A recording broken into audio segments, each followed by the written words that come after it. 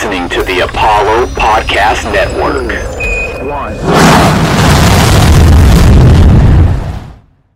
Is everything all right? A little nervous. It's just sometimes it takes a while for, inspiration to come.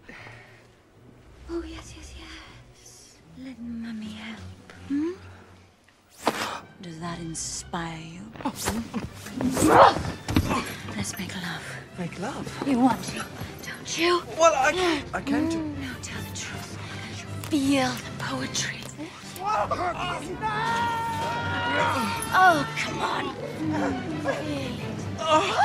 We're the tiger. Big boy. Oh. He's got a huge talent!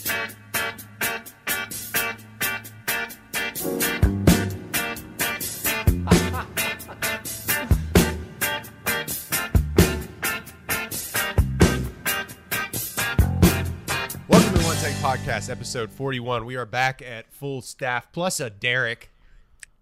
Yay! What's up, Derek? It's me. Hi. Let's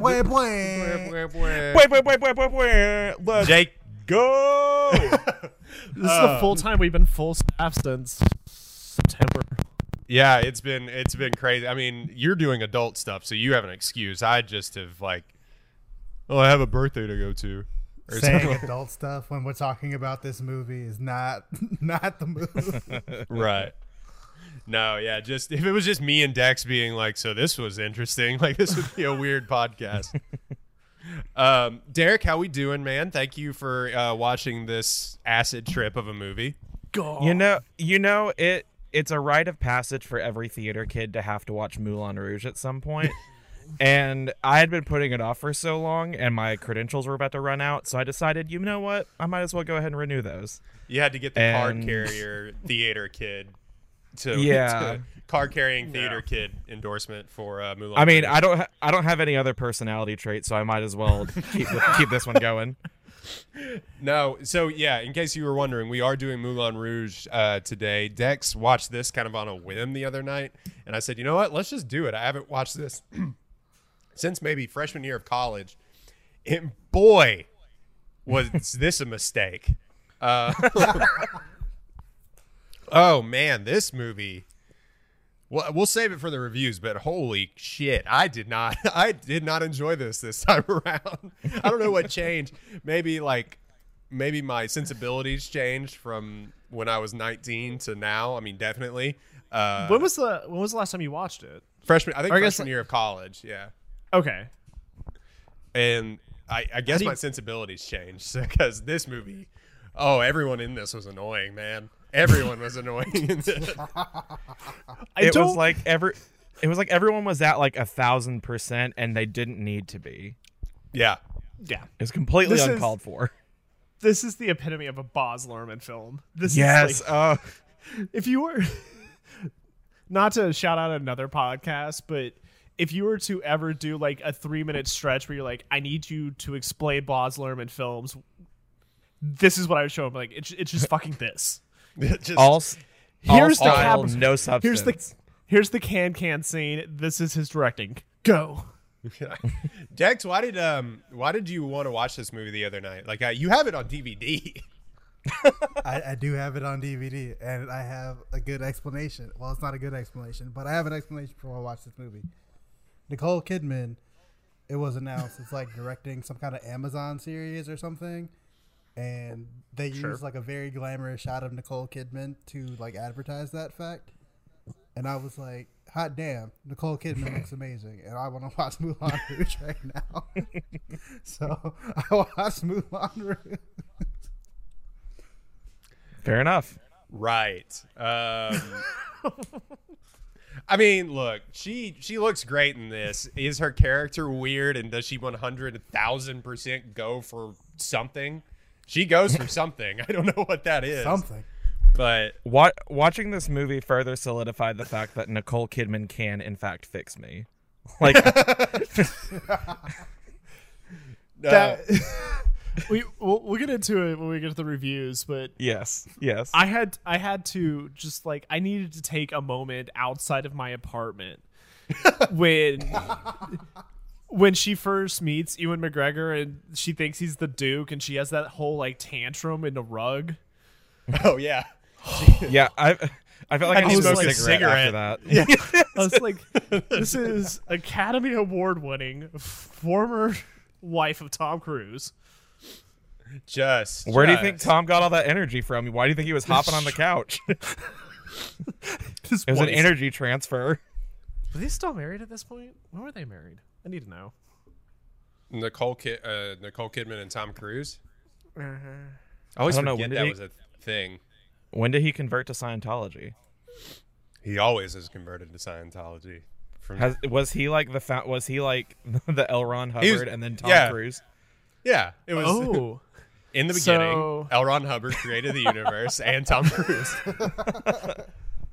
So they divorced in February 2001, so right before this movie Uh-huh. came out. Oh man.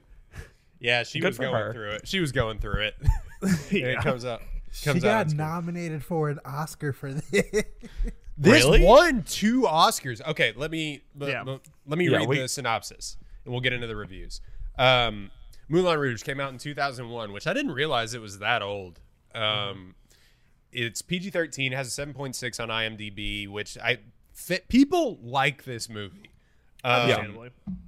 It is a long 2 hours and 7 minutes, and this movie could be 45 minutes shorter. A poet falls for a beautiful courtesan. He's a poet. Yeah, from whom a jealous duke covets. Written and directed by Baz Luhrmann. It was also written by a man named Craig Pierce.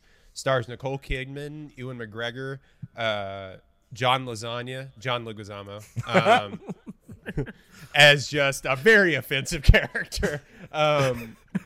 Jim Broadbent as Harold Zidler, Richard Roxburgh as the gay duke, and Yeah, he is. He is.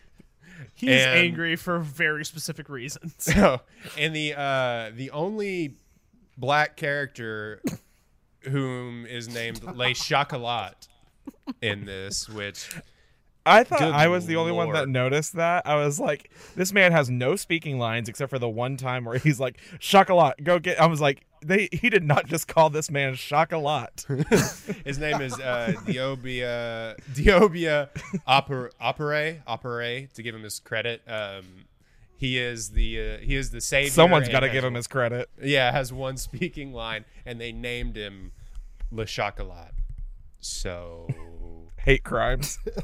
Cool. Charge Baz Luhrmann with hate crimes. yeah, so cool, Baz Luhrmann. That's really cool. This whole film is 2001. this whole film is just deeply problematic stereotypes on top of deeply problematic stereotypes. Oh my god! Budget In the- of $50 million, made $184 million at the box office actually, so did pretty well. But that is surprising. For 01 numbers, yeah, that's good. That's good. Go ahead, Derek. Imagine with me, if you will, Sure. post 9/11, 6 or so months after 9/11, the world is clamoring for some sort of escapism, and they say, "Let's go see Moulin Rouge," and they had their own 9/11 in that theater. Oh that day. no! Oh no! See, It felt like watching it. It felt like watching a disaster. the first Kick half of what Derek, you just kick said was Derek. going to be the first half of what you just said was going to be my opening review on this movie. And then you just dunked it elsewhere. Okay. Wow. Off What to a was hot. What was the Vive la joke? France, as they say.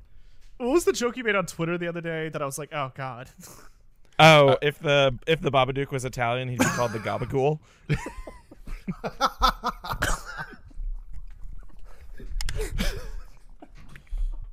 That's so stupid. It is. It's terrible. I'm so proud of that fucking tweet.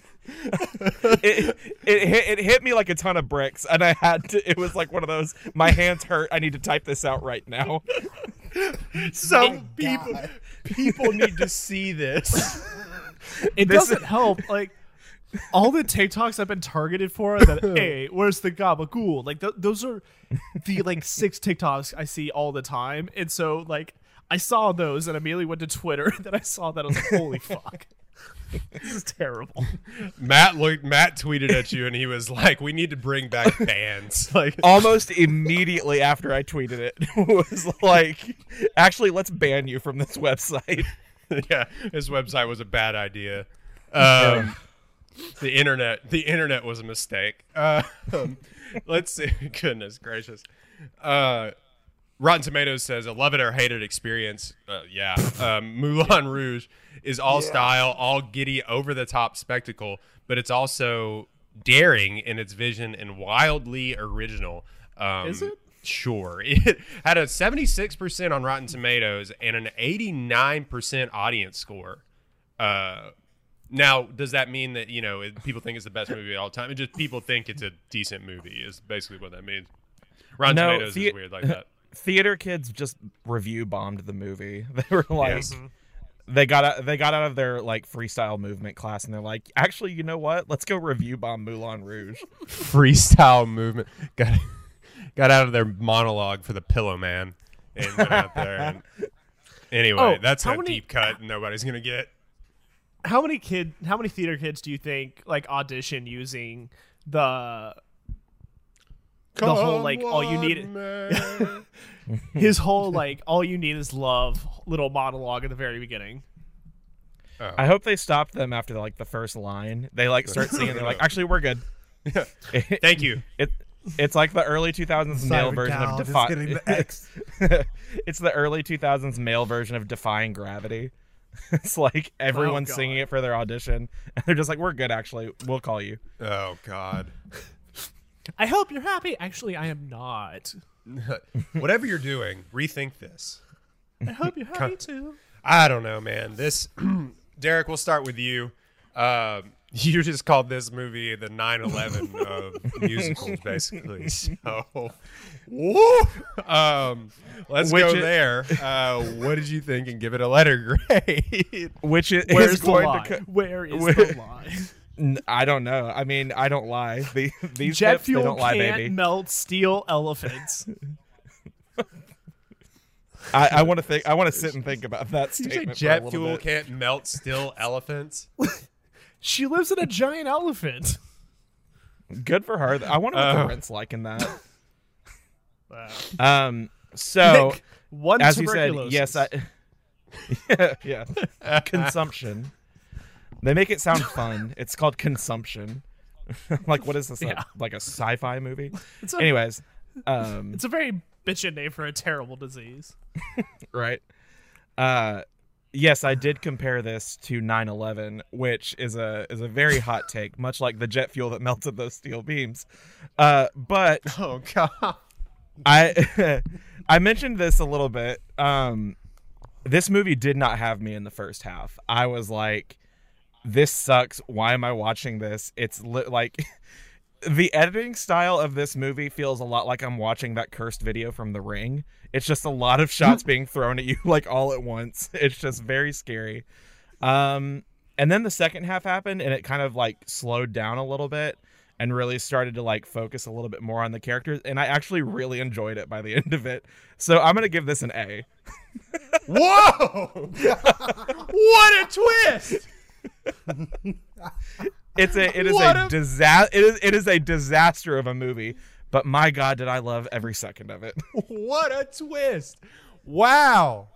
Ooh. M. Night Shyamalan couldn't even have written that. What the hell? That's what y'all bring me on for, 9/11. to shake the table.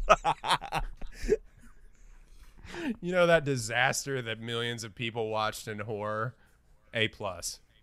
Yeah. Goodness gracious. Okay, Jake. Yeah, I think you have a differing opinion. This is the most chaotic movie I think I've ever seen. And I have seen the likes of movies like Eraserhead and everything David Lynch has ever made. I don't understand the plot. I truly, honestly do not understand any portion of this plot. Why does Moulin Rouge have to become a theater? Why do they need to make this play at all? Why do they have to sell the theater to make this play? None of this makes sense. But I will say, no, I don't love it. I mean, it's a strong F. I'm going to enter the chat with my rating. It's an F. But I will say what Derek was saying in the beginning is truly what it was. It's like, this is like the perfect touchstone of where we were as Americans in the early 2000s. Yeah. And this is truly like what a touchstone of where we kind of thought once the millennium hit of where we thought cinema was going, because we're coming off of the other Lerman epic, which is Romeo and Juliet, where it's like we can take these amazing stage performances and put it to modern day. So let's just take an amazing stage performance and we're going to, insert popular music of this era as well as, stuff from the 70s, but something that the audience can relate to. And we can do these big theatrical productions with this insane color palette. Like every color that's ever existed is in this movie. every color. I don't know how it's accomplished, but it's just everywhere. I did write down that this movie was filmed on an Instagram filter. Like, it's nuts. The scene in Nicole Kidman's elephant apartment when she first meets Ewan McGregor and he thinks he's the Duke. Every color is in that apartment. It is just it is reds, it is golds, there's blues, there's blacks. It is the color palette of this movie is insane. But this all goes back to say is I truly think this movie is kind of a touchstone of where everybody thought film was going as we're entering, the millennium, in that, everything is going to be hyper realistic and almost dreamlike, and it's going to be manic and it's going to be pixie like, and every color you can imagine is present, and we're going to do crazy things with cinematography where it's almost like a parallax and things are happening in the forefront and things are happening in the background. It is truly an insane movie from a cinematography level, but I think it's kind of how everybody was hoping movies were going to be, and in a way, I think this is kind of like the masterpiece of the hopes and dreams of cinema in the early 2000s. None of which really came true, but so I'll give it a B in that regard of just being where we were as Americans and our hopes and dreams on the screen. But as for this actual movie, this is trash. No part of it is good. The music is not good. The whole scene where he's trying to convince her that love is important comes off exactly as a high school kid who has a crush on a girl that makes a mixtape. He's yeah, it has some of the best love songs, all you need is love, and you're gonna really like it. I think we should date after you listen to this. Have you heard of this band called the Beatles?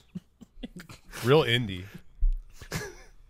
And then it ends on "We Can Be Heroes." It truly is a high school mixtape where it's front end loaded with good stuff, and in the back end it's I needed 12 songs, so David Bowie's Heroes.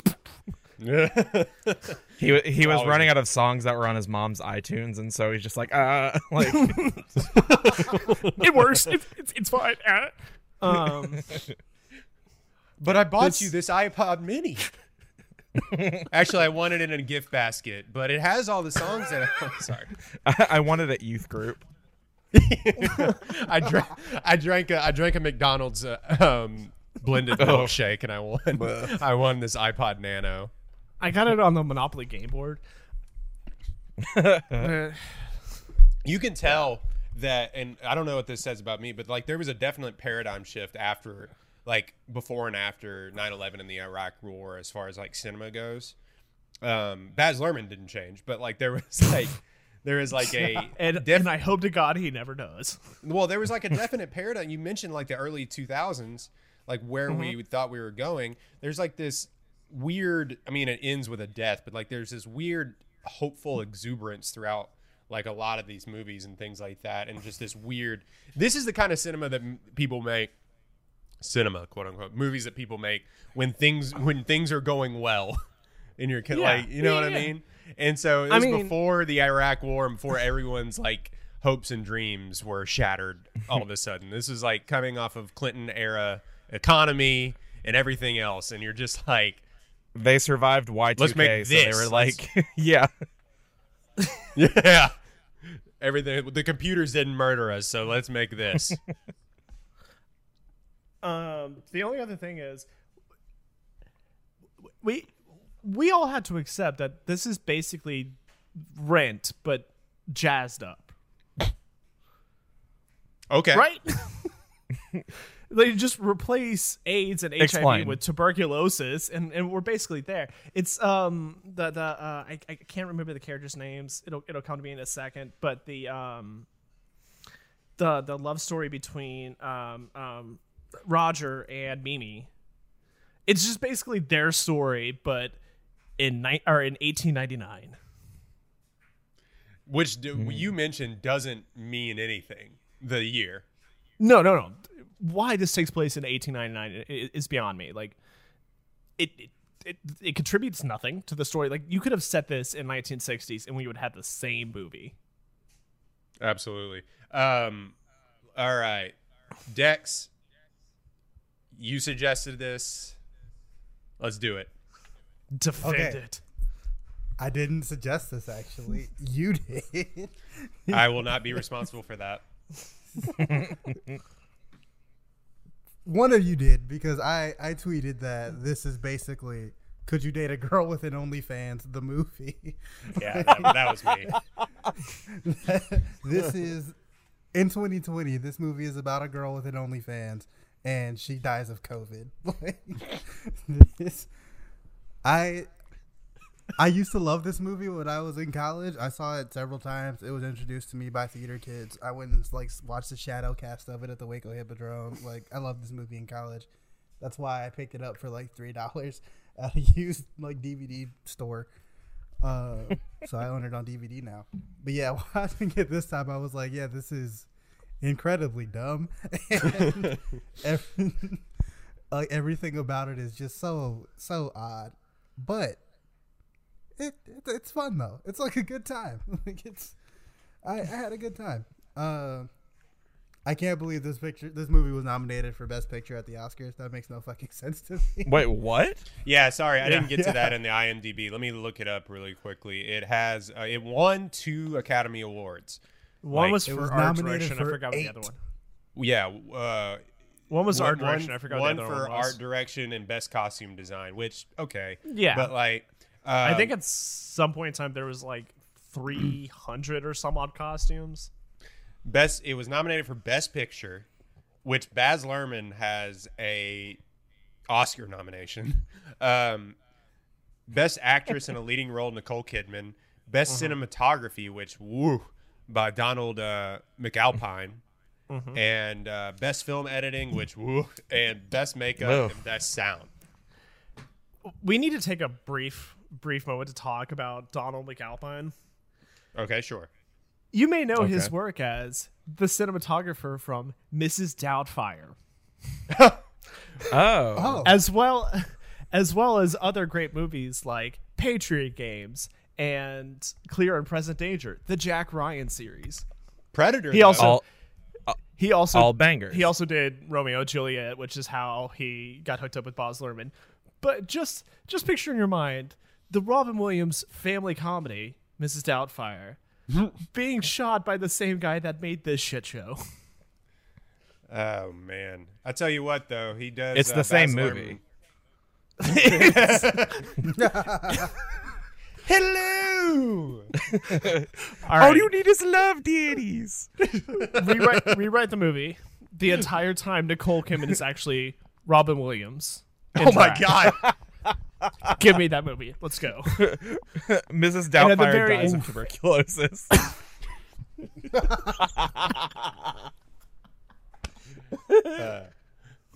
Pierce Brosnan tries to hook up with him. All right, Pierce sorry, Brosnan Dex. ends up with the Duke. Oh god. I mean, review-wise, I really don't have much to say other than, I just enjoyed this movie even knowing that it's awful. The singing is not good, but I like the music. I can't explain it. Ewan McGregor can't sing. Nicole Kidman, really? She's not terrible, but There was a The certain guy- point where one of my notes was yeah, Ewan McGregor cannot sing, and then I was like, wait, can he? I don't know. I'm know. not sure. When he hits you with the hills are alive, you're like, oh, okay, he could do that. And then the rest of the movie, you're like, oh no, he can't do this. It's that one vibrato that he just does the entire thing. Yeah, he hits one note really well, but then ignores the rest of the scale. yeah. The thing that really stuck out to me on this rewatch, though, was that these people thought like the greatest love song of all time, like made her fall in love with him instantly, was Your Song by Elton John. Which like is a fine song, but I like, really instant fall in love song. I really meant to look up. He got to have like gotten a lot of royalties for that licensing. You would have to. Or did Elton John somehow like get his name in here in the same way that like Trent Reznor gets his name into songs that he credits out and gets backwards? No, Elton John was in Grammys. the movie. What? Yeah, he was the elephant. I gotta go, guys. I'm sorry. Dumb. I can't be a part of this anymore. Hey, shut up! You invited me here. Don't call my jokes dumb. I get to be mean to y'all. This is Gabagool all over again. I'm out. I let y'all bully me into changing my grade for holes. I'm not doing that for this one. Yeah, I figured This time I'm the bully. God, we haven't had you back since Holes. All right, that was so. Dex, what do you give it letter grade wise? B+. Okay. All right. So we got an F, an A, and It's an A. Yeah. a B+. I got to go with a D, man.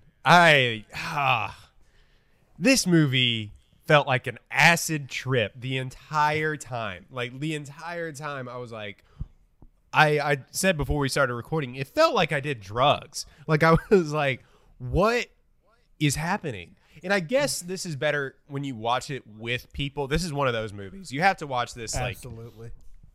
with a group. You know, maybe a few drinks, something like that. It'd be a good time then. Because I remember having a good time when I watched it for the first time in a group. Mm-hmm. But now watching it just like on my couch on a laptop screen, like, nah, man, I'm good. I'm good. I don't know if I'd want to watch this movie not being in full control of my body. Like, Yeah. I need to be stone cold sober when I watch this movie because if not, something bad will happen. Sucks you into the void and you never get out. Your brain is broken because you watch Moulin Rouge. I feel like this movie would be like, you know how like Alamo does those like sing along events where you can watch like musical movies and everybody's allowed to sing and like dance. I feel like this movie is like perfect for that. Yeah. Yeah, I That's would like say a I went to group cast of it where like at the Waco Hippodrome they had people like actually doing the dance numbers like in real life like, while the movie was playing behind them, and that shit was dope. Yeah, like I feel like as like a group watching this in a theater, it's a pretty good to fun experience. Yeah, and I feel like it's not this big of a cult following, but it definitely has like the same feel as like a Rocky Horror thing where it's not as weird or anything, but it just like more people enjoy it if you like can enjoy it together. I feel like is one of those things. But I just like you said, none of the plot makes a lot of sense. It just kind of happens. Just the decisions made in this movie, the choices made by the cast, the choices made by the director, by the cameraman, everything is fucking wild. I don't understand Craft services.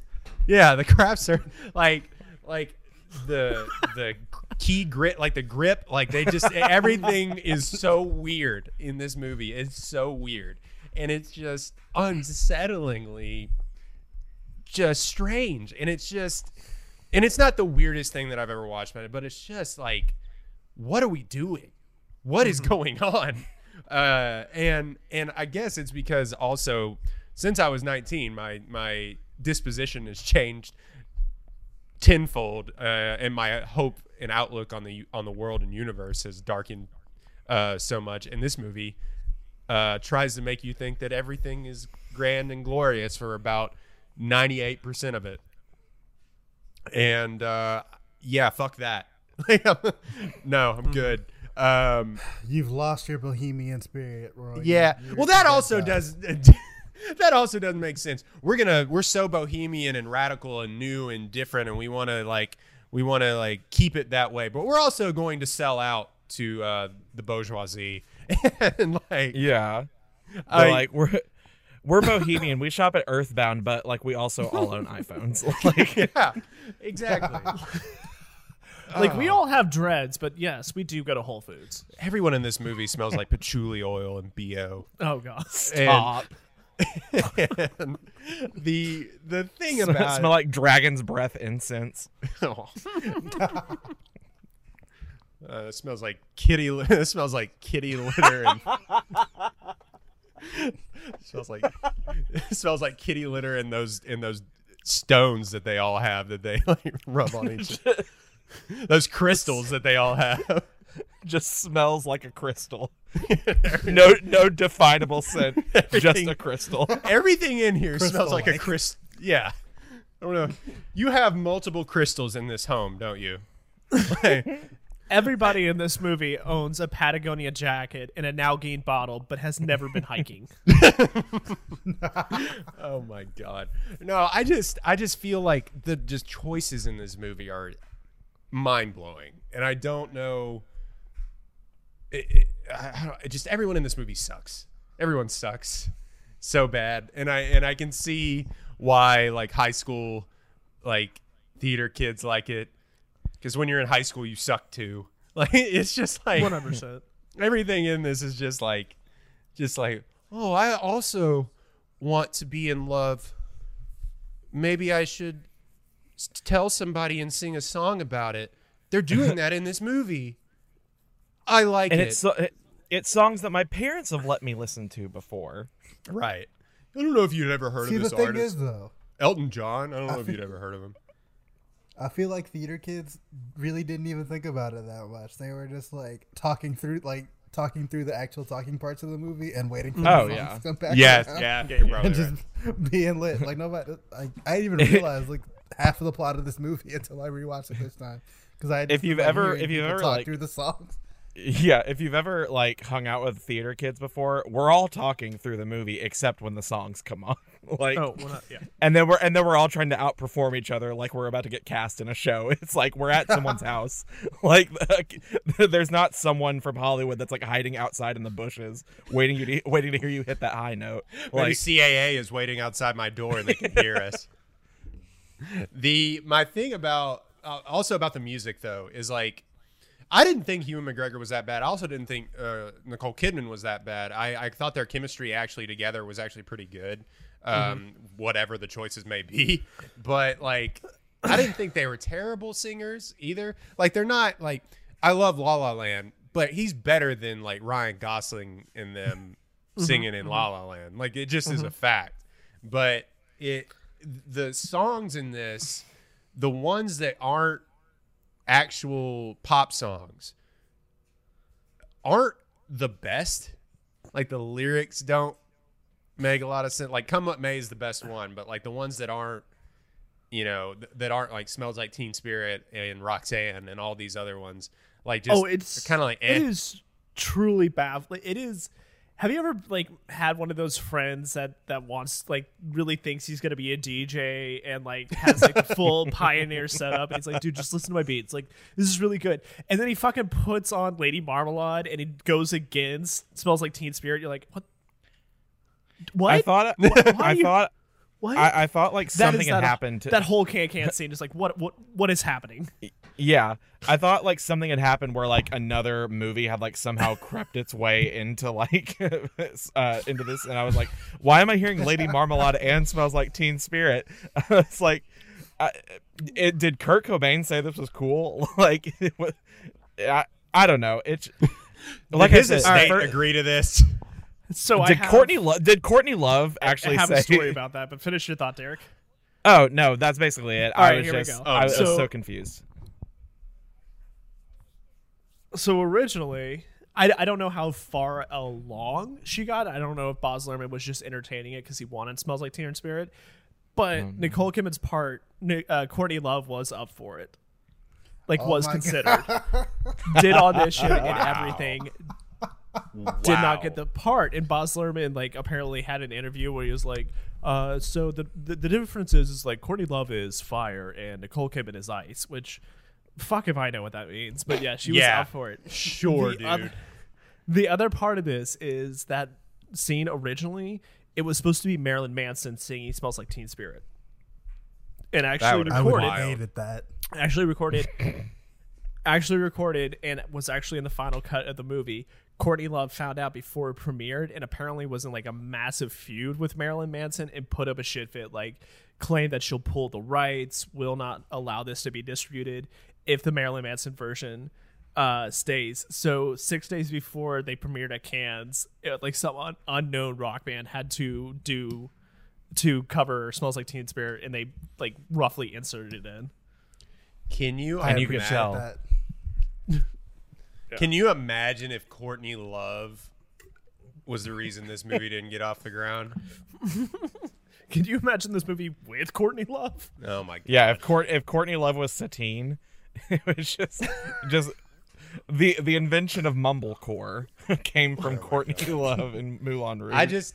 My favorite thing is just imagining Dave Grohl in the theater being like, "What the fuck is this? What? When she collapses and taken backstage and she coughs to the rag and there's blood, everybody in the theater would be like, yes, die. Yeah. Yeah, if Courtney Love. I just We knew it. appreciate the fact that they used "Smells Like Teen Spirit," but ignored literally any context of the song whatsoever, other than just the one lyric. Here we are now, entertain us, and they were like, "We're using it." Yeah, what? It is also disturbing that it's just a bunch of guys in tuxedos, like marching in steps, singing that as they're running towards like these women dancing. What does this mean? As Christina Aguilera is just belting her heart out in the background, like.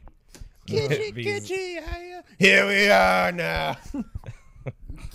God, man, it's just that whole opening 15 minutes. They go from like doing Absinthe and like a fairy like comes out of nowhere, which isn't true. That doesn't happen with Absinthe. You just get drunk. Like it's not like you. I thought was gonna say I thought that was gonna be a lot with as much time as they spent on him like trying Absinthe. I thought that was gonna be a much bigger thing in the movie. He becomes an alcoholic, but he only drinks absinthe. I was like, this feels very Chekhov's gunny, and then it was just like that was the only time they ever bring up absinthe, and I'm like, then why bring it up? Like, why did you cast Kylie Minogue as basically Tinkerbell for no reason? So they could have her do like a striptease as a green fairy. That's the only reason. Why is she here? I don't know, man. So yeah, this movie now, I just looking. Watch it if you're going to watch this movie. I suggest you don't. But if you're going to watch this movie, watch it with people, a group. I know we can't do that now, but like eventually watch it with people. A small group, maybe 6 and it's people. better. Yeah, 6 feet apart and with masks and the thing plexiglass, right? And I just be prepared for my like. If you haven't ever seen this movie, just be prepared for a fever dream, man. It is banana land from the very beginning. And so, yeah, that's all I got to say about that. Do y'all want to get into some notes? Yeah. No, fuck notes. All my Okay. notes. Sure. Me and my friends hate notes. Okay.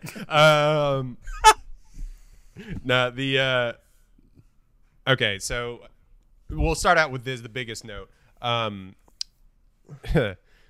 Nicole Kidman is a super spreader. Yep. Oh yeah. Everybody Meaning that has disease. ever The levels to that joke. There are layers. On top of tuberculosis, she also we need to discuss that Christian 100% has tuberculosis now. Oh yeah. 100%. They made out way too much. That guy is dying. Playing soon. tonsil hockey with a girl that's coughing up blood. Like, good She just Lord. never told him. No! Told him. Or, you know what? It's funny. She waited until like she was dying in his arms to be like, hey, by the way, I might be kind of sick. You should get tested. Also, it's $18.99, so there's no way to get tested. You're just gonna die. My bad. You're going to have to move to... It's going to be really shitty for you if you don't move to, like, Arizona. So... Honestly, because of how horrible your death is going to be, it might have been better for you to be shot by that dude. Yeah, I don't know why you stopped. To be honest, it's going to suck. Yeah, it's not fun, man. Are you serious right now? Oh, sorry, gotta go. Fading into the light.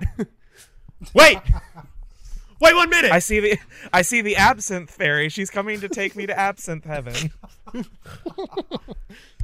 Wait 1 goddamn minute. You had what? Also, Ozzy Osbourne is credited as the Fairy? green- Yeah. Yeah. What? There's so many things that happen. All right. Anyway.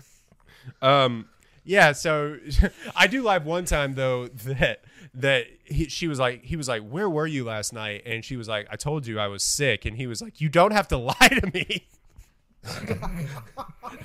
Like, dude, Don't be a bitch, all right? I told you to tell me the truth. Like, just like gaslighting her the entire time. I know you were sleeping with the Duke. No, seriously, I was coughing blood. Le Chocolat saved me. So what does he expect her to do? The woman who has sex for a living, you know, to do like, what is she supposed to do for money now? Just not have any? Just They're living off love, baby. It's Bohemian Paris. We had an entire portion where we sang Roxanne. She does not have to put on that dress tonight, sir. I will say, talking about the Roxanne number, that is the best number out of the entire movie. I legit had like full body chills. I was like, okay, they're really popping off in this movie with Roxanne. I don't know why they waited an hour and 45 minutes to do that. Roxanne, Yeah. I don't know who that dude is. put on the red light. As brought to you by the Cookie Monster. Yeah, I was about to say, like, while I don't understand... While I don't understand a dude who's only ever eaten packs of cigarettes his entire life saying it, I will admit it's the only time a juxtaposition actually makes sense. Right. In this movie, the rest of the time, none of the work, but this is like, finally they nailed it. I thought he was about to beat the shit out of that woman the first time I watched this movie, by the way. Holy shit, that was aggressive for no reason. The woman that almost ruined everything too, by the way. Let's make her the centerpiece. Mm-hmm. But it is funny. He basically is just like, whore, come here. Like, Let me teach you how to tango. I like that scene, but the near rape was like, ugh. That was like, okay, this is taking a crazy dark turn. Also, just because the Duke is such a weasel of a man, it made it even that much worse. It was like, as he's like trying to sing the song, I was like, I'm like, ugh, stop, you fucking weirdo. Dude, just hook up with Professor Slughorn. You guys had the most homoerotic scene of this whole movie. We both know it. You're both into that. I wrote down, I was like, did they fuck? Yeah, that whole... First, they chose Like a Virgin. That is between two men. What is happening here? Like, clearly they should be together. And he's Also- chasing him like Vincent Price in in a horror movie. He's like, ew. He's just Like literally, what gave it away for me that he was a homosexual was the fact that he was flipping his cape around while he was going around. I said, "Oh, he has a flair for the dramatic." It wasn't the fact that he was like, ew, you said like a virgin. You're like, No, I'm not playing into stereotypes, Royden. Jesus Christ. that dude was Great mustache, though. Fantastic mustache. It's just Vincent Price, yeah. right? I do have a question on a story level. He's a Duke, so somewhere along the line, he's royalty. And granted, this is 1900 France, so royalty it kind of fucking means nothing. But why would, even if he's a lesser noble, why would he put so much fucking effort into owning a prostitute? This is so much work. So much work on his part. Not real clear. Because like he hasn't even met her at the time that he decides that he like must own her. He saw her at the club, I guess, Maybe, Yeah. sparkling diamonds was that mind blowing in 1899. You just had to have. Also, that woman apparently forever. that necklace that she's wearing is quite real and worth like $1 million. That's where the $50 million budget came from. And so here's my theory. I agree that the Duke is a gay man, and he decided he's like, I clearly it's 1900, so I have to be a closeted gay man. It can't work out for me like this. So what I'm going to do, my beard is going to be the hottest prostitute, and everybody's going to be like, oh no, this man is straight. That is why he goes to all these lengths. I do love or I will have my manservant kill him. And I was like, oh, you're okay. Speaking of trying to But it's remember also who like the Duke reminded me of. And it's the Duke from Frozen, the Duke of Weaseltown. Oh yeah. He looks shockingly like him. Oh my god. Speaking of manservant, we spent an inordinate amount of time talking about how huge Ewan McGregor is. And three people point out. He's got a huge talent. 3 people point that out. That innuendo scene, actually, that was one of the few things that I like. Like besides Nicole Kidman rolling around and making orgasm noises, like that's extremely uncomfortable. But like besides that, the innuendo scene was really funny. I actually thought it was really that funny. shit was hilarious. That was like sitcom, like classic comedy. It was also the first time that I was like, holy shit, I'm in an acid dream, because they do the silhouette of them like climbing on a rope up top, and it's like paper figures. That was a weird choice. That and the moon has a face and sings. Did y'all notice that in the background? No, Which I I was like, didn't. is that- And the fact that you brought that up now, it just makes me scared. It's like, what else did I miss in this movie? No, how did you miss that? It's at the end of like their. How could I? sing songs about love, and then it pans up and spends like a solid minute on the moon singing opera. Maybe at that point I was just like on my phone because I was like, I need to take a break. I need to get election. I need to get election anxiety so I can stop focusing on this movie. This is the only movie where you're like, no, I need to enter reality. I can't be a part of this. If this need is a reality, break I from don't want what- any part of it. Yeah, I need a break from whatever this is. So many people in this movie love watching other people have sex. Like they really like John Leguizamo goes out of his way to like be in the closet. Like he's just like I want to watch. They're just like, Why is he hanging a dwarf? He's a bohemian.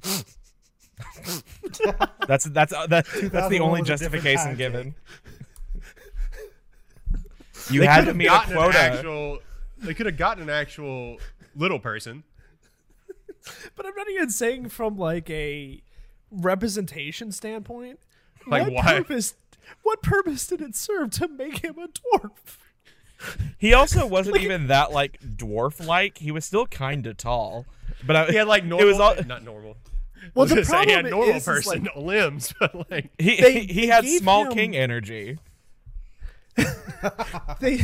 they gave him like regular size clothing. So for like the first 30 minutes, I was like, why is John Leguizamo's character only on his knees?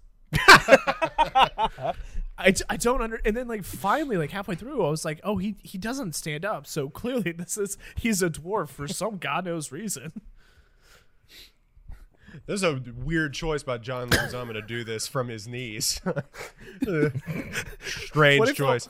What if that was just coming from him? Like it was actually not in the script. He's No, like, I you know have what? to do Actually, I'm reading the script. My character feels short, so I'm going to play this short.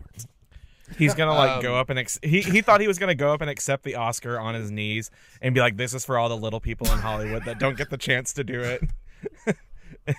he already had it prepared. He was ready. I literally took a job from. The dude, the Duke was besides being a weirdo, but he was an A1 cuck. Dude was like inviting them on picnics and everything, and like I have to bring my rider boyfriend. Like I was okay. How- I was actually gonna. How did I you was need gonna say someone that. to explain to him? I was actually gonna say that Go ahead, Ewan David. McGregor Go ahead, was Dex. more of the cut. Yeah. Oh.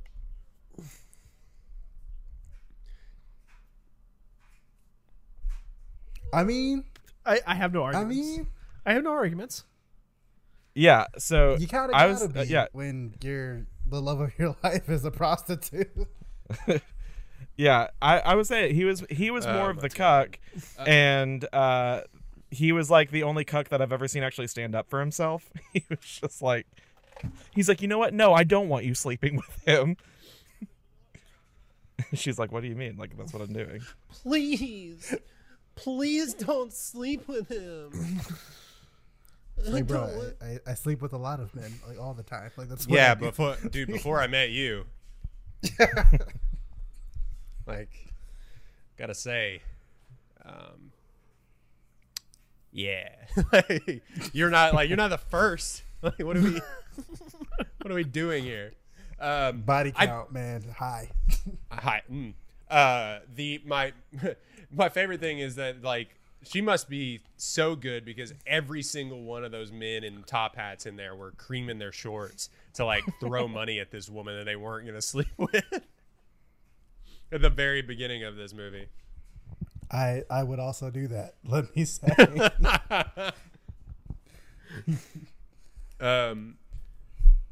Okay, filming thing for this, and Jake, maybe you can talk more about this because you like all of this is filmed, like anything not in the Moulin Rouge or in the apartment is like filmed on a green screen, and it's so disorienting with like a fake background. I don't get it. Yeah. I mean, I understand what they were trying to do because, I mean, Lerman pulled this story out of his ass from like 3 different operas, as well as like paintings from the Bohemian era, which is very, stacked backgrounds and indiscriminate shadows and things like that. So I know what they're pulling from. And given the technology of 01, I mean, it's not fully there. It's not really fully developed. So it's coming off to our 2020 eyes is wild.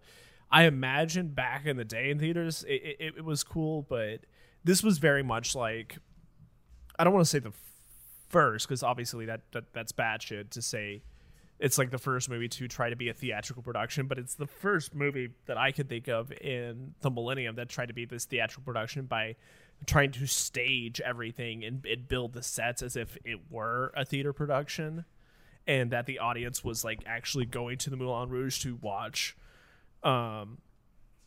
what was the stupid thing called? Incredible. Spectacular. Very good. Swell. mediocre. Adequate. Also, terrible name for a for a play that takes place in India. I do like that this movie kept the time-honored tradition of theaters using white actresses to play people of color. Tale as old as time. We got to talk about how this is the worst play ever. By the way, It is. Because once we get to the end, this is the worst fucking play of all time. Okay, go ahead. So, I mean, I get it. It's supposed to like parallel their actual story or whatever with like the courtesan and the the duke and blah blah blah. But like, who the fuck wants to watch these white people pretend to be Indian, a dude pretend to be a guitar, and I'm in love with a prostitute, but I can't have her because the rich person wants her. Racists. Tony Award winning actor John Leguizamo will be playing the part of the sitar tonight. That can only tell the truth. And I only then, tell the truth. God. when they actually have the play, so much random shit happens, and they like just keep going with it. They're just like, oh shit, that's the sitar player. He's not a different person. Oh my god! And at the end, the crowd just goes fucking wild. The fact that like none of that shit just happened. the fact that they like somebody successfully was about to get shot. It was all part of it. They were yes-anding incredible. It was truly an improv scene. It was All right. Yeah, no, Gun and all. It really was. Okay, so I have a question plot wise. Sure. We all do. This musical, this play, what was it for? Because we're presented it that really they're just making up as they go along to give an excuse for Ewan McGregor and Nicole Kidman to hook up without actually being public about it. So you're telling me some 50 odd people were like, you know what? We're going to put on an amazing stage production so these two can bang behind the scenes. Well, they were trying to make a play like from the very beginning, those weirdos that fell through the ceiling. And like they were trying to do that from the very beginning, and they just needed a writer, I guess. But it just turned out that way. So I don't know. It doesn't make any sense. Okay. So their reason in the movie is that they want to make Satine a big star. That's why she's doing the play. But she knows she has TB. So that doesn't make any sense either. She knows she's going to die tomorrow. But that's the thing too, is like she gets sick and then she collapses, and then they tell the doctor, do not let her know that she's dying. Like, keep her in the dark. I'm like, I would think you would know if you were dying. Like, you didn't need a doctor to tell you you're about to keel over.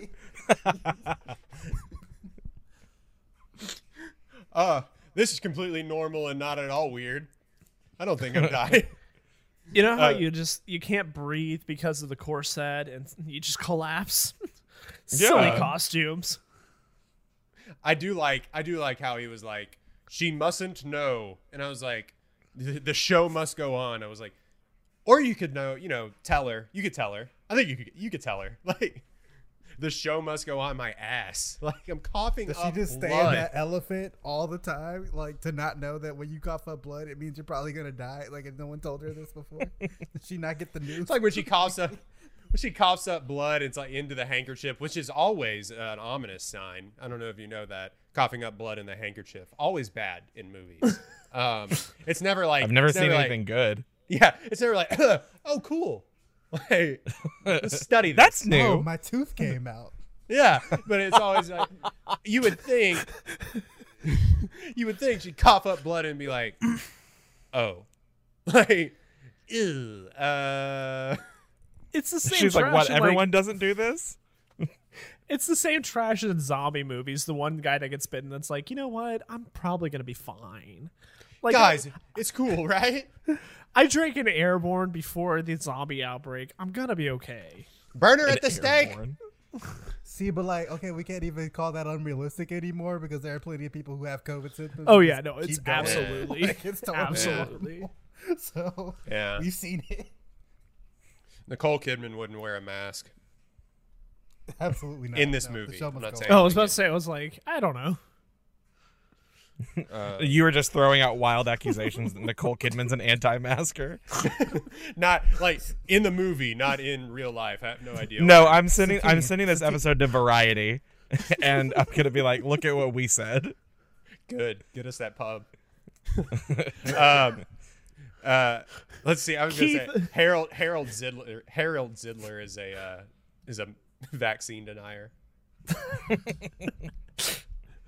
Keith Urban thinks vaccines cause autism. Oh no! Don't say that. Oh no! We don't. We disavow that. Oh, that's where we crossed the line. That was the one. Don't get sued by Keith Urban. When Allegedly. didn't we like? Allegedly. Yeah, allegedly. So I've heard through the grapevine. Look, if I get canceled, I'm happy to get canceled by a guy that thinks having hair under your lip counts as facial hair. Dude, the weirdest thing of all time, remember at the Emmys, I think it was a few years ago, where one of the guy that was in not Little Fires Everywhere, but what's the show with all of them? Big Little Lies? Big Little Lies. Okay. Yeah, Skarsgård. when he won the Emmy for that show and got up in front of God, television cameras, and her husband Keith Urban and kissed her on the mouth, and everyone was like, "Oh," and we were like, "Oh." Like, In that okay. situation, Keith Urban was the Duke. You don't remember that? Which No. truly keeps in character with his character from the show. So actually, good acting. Well done. Hold on, I'm gonna find this picture. It is shocking. Keith Urban was the Duke in that situation. Absolutely. So while he's searching, Oh, please fuck my wife. what do you think happens the next day? Did everybody in the audience, because clearly everybody in the audience thought the gun was part of it, and everybody in the show yes and themselves. So does everybody think that Nicole Kidman's character was supposed to die in the show? Look at this picture. Go off. Oh, she's got the hand on the face. Look. She's got her hand on the face. This wasn't a surprise, kid. Just like awkwardly clapping. I see the tears welling up in his eyes from back here. He's just like, please, Peter Skarsgård, don't fuck my wife. Alexander, my friend. Alexander. Oh, no, It's like yeah, one of those Alexander Twitters. Skarsgård. Sorry. It's like one of those Twitter sports memes where they just put paint over it. You can see the paint in his eyes. I'm going to have to tweet Oh this my photo God. from the account. Oh. What a photo. I mean, Jesus Christ. But okay, Oh, this she- is there she is going over in. here on the left. Oh my God. Oh, Nicole. Oh, yeah, no. She accepted this kiss. Like, whoa, Wait, dude. go up. Clearly a visual medium for our listeners, but like to the left. So go over two to the right. Click on that one. This one? Wait, this one? No, over two to the right. That one. Look at her face. She is into this She's kiss. about it. She is. She knows what she's about. I mean, and in that show, didn't they like have, I mean, obviously he was like an abuser in that show or something like that, but didn't they have like wild sex in that show? I mean, it was Yes, like yes, they did. It was angry, rapey sex that was violent. It was insane. This is I'm crying at this picture. this is giving off huge Lady Gaga and Bradley Cooper singing "Shallows" at the Oscars energy. Yeah, but even worse, they kissed in front of her husband of many years. Look at She Zoe put on the red dress that Kravitz. night. Look at Zoe Kravitz right behind her shoulder. She's even like clapping for it. She knows what's happening. She's for this. Goodness gracious. In front of, I can't believe y'all had never seen that. No, that's amazing. Yeah. Good for I her stand though. Nicole Kidman even harder. That's what I'm saying.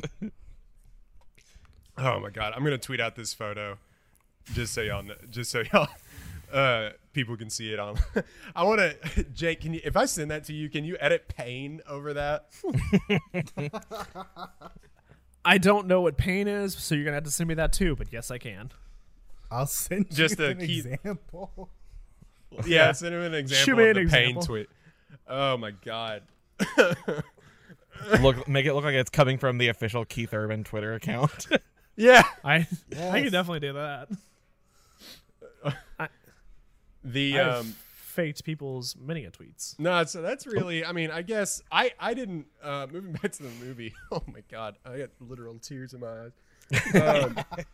The ending I didn't really enjoy because it's like all of a sudden it was like because he comes out, he's like, I want to pay you for being a whore, and he's like, And she's like, actually, I do love you. yeah, and he's like, oh really? Oh, Yeah. Can I have that money back? I'm very poor. Yeah. All of where that did was he- so unnecessary to me. Can one of y'all explain to me, like, why she wouldn't just tell him, "Oh, they're going to kill you. We can't be together." Like that seems so much. That's simpler what to I me was than thinking doing all of too. this. I'm like, she could have saved herself a lot of time and energy and embarrassment if she would have just gone to his house and been like, hey man, listen, just real quick, they're gonna kill you if they see us together, so like maybe lay low for a little bit. And then like after 5 days after I fucked the Duke and converted him, we can just move on. We can just keep going. I don't know what you want from me. Maybe she knew by that point in time that she was gonna die that night. She had that. She'd been denying this for that long, and then tonight's the night, right? Maybe she was trying to actually be helpful and be like, hey, we can't be together because also I gave you tuberculosis, but you don't know that yet. Oh, yeah. No, anything else y'all have about this movie? I just hate the ending, and it's just like, we love each other, and then all of a sudden, dead. Like, it just really ends on a, for being as fever dreamish and everything, it just really ends on a bummer, man. It's just like. Right. Yeah, Write it's my all story. So, the original script, or I don't know how far down the line this script was, but originally it was supposed to be that Nicole Kidman had a kid. And then when she died, she gave the kid to Ewan McGregor to raise. And this movie was to take place as him like telling through flashbacks what his mom was like and how they met. Okay. Oh my god, like French Bohemian Forrest Gump. Weirdly, the kid was also going to be played by Haley Joel Osment. It was just an exciting casting choice. The How I Met Your Mother in France, is that what you said? Yeah. No, Force. Yeah. Who's buying this book that he wrote? Nah, I'm good. I think it's just catharsis. I don't think he's actually publishing it. I think he's just like, I gotta get this out. I was going to ask about that. I've only seen exactly 2 Baz Luhrmann movies, The Great Gatsby and this one. So is that just his thing? That like the exposition happens through like narrative typewriting? Like, is that what he always does? Is that his move? Well, that's what The Great Gatsby is, but like this is weird. I mean, no. I wouldn't necessarily. I mean, like he does frame stories. I wouldn't necessarily say that. Because I'm like, I've seen a couple of Baz Luhrmann movies, and I think this and The Great Gatsby are the only one that I've seen like actual narration. I don't remember a lot of Australia, but I think that, I don't know. I think that's just a choice that he made for this one, which is, a choice that he decided to make, and we should live with that. I mean, right. Go ahead, Jake. He also really, he doesn't do a lot. He does a lot of like weird artsy short films and stuff. So it could be something he's interested in, but it doesn't really show up here. I did write down. Go ahead. It was a dumb joke. Just keep going. I was going to say give Baz Luhrmann a Star Wars movie. Oh my god, that would be. Actually, I'm back in. Hold on. I was out for 2 seconds. Let him direct an episode of The Mandalorian. Yeah. Okay. Yeah. Yeah. Leo DiCaprio's in here for some reason. He would fuck it up, and he would like hyper focus on like a love story between 3PO and R2. And I would watch that. I would pay the premium price for Disney Plus to watch that. I would have paid $30. Disney Plus After Dark, Chewbacca, and I would pay the $30 Mulan money for that movie. Yes. Love story between Chewbacca and Jar Jar Binks.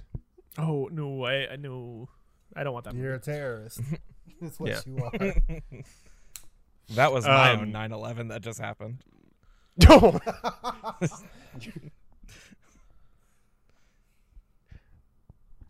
Miss, I don't want to sing no more Baz Luhrmann. I forgot he tried to sell this as a trilogy. I forgot about that.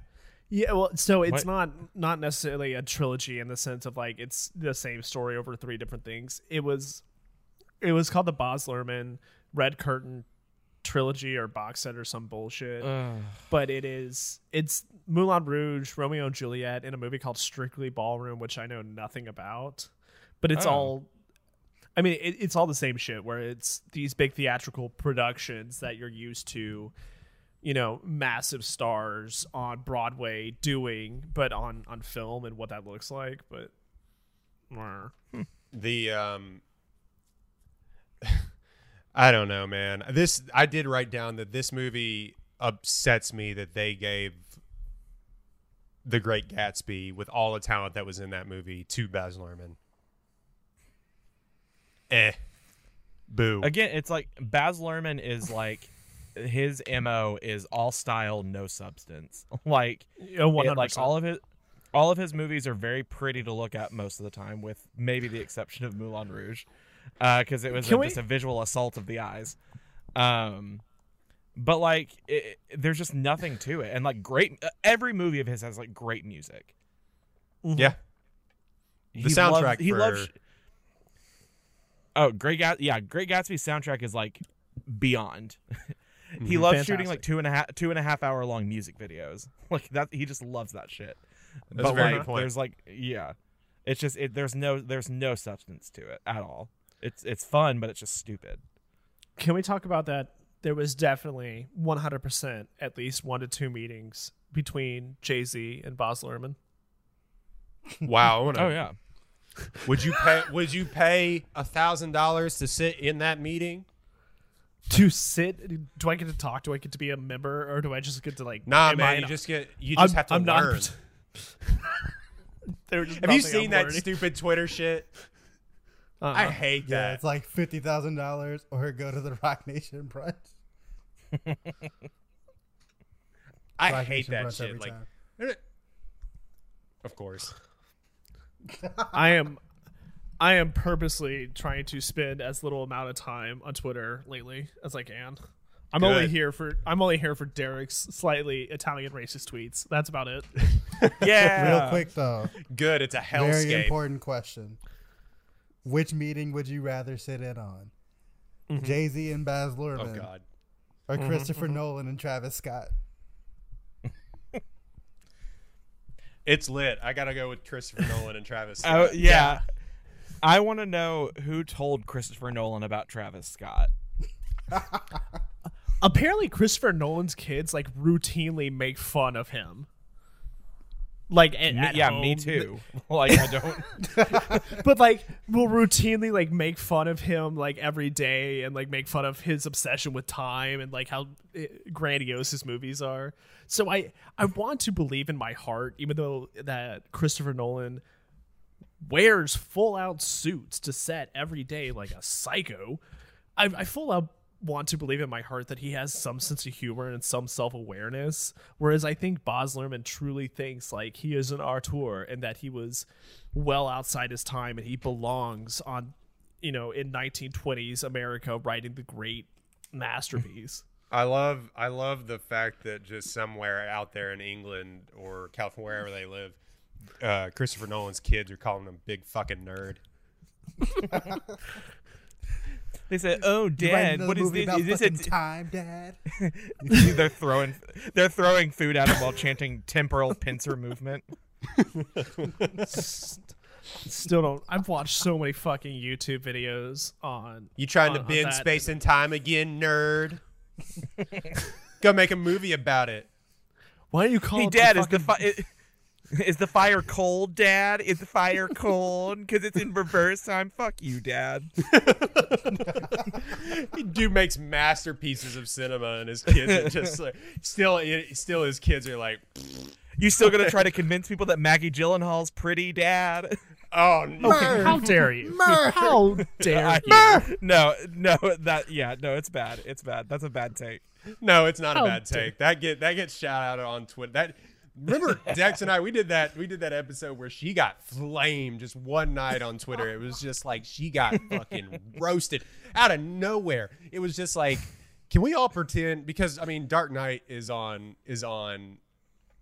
all the time on TNT, and somebody just tweeted and it went semi-viral. It was just like, can we all pretend that Maggie Gyllenhaal is tough to, or something like tough to look at? Not tough to look at. In the Dark Knight, and we're all supposed to think that the billionaire owner is like billionaire owner of a town is like going after her. And Your boy everyone to a man was like, kind of. Your boy Peter Skarsgård disagrees. I mean, she's a great actress, and I'm not for calling like people ugly and stuff, but that night on Twitter was like she was catching ricochet shots, just out of strays out of nowhere. Okay, we're off tracks. So we're gonna do anything else we got to say about this stupid movie?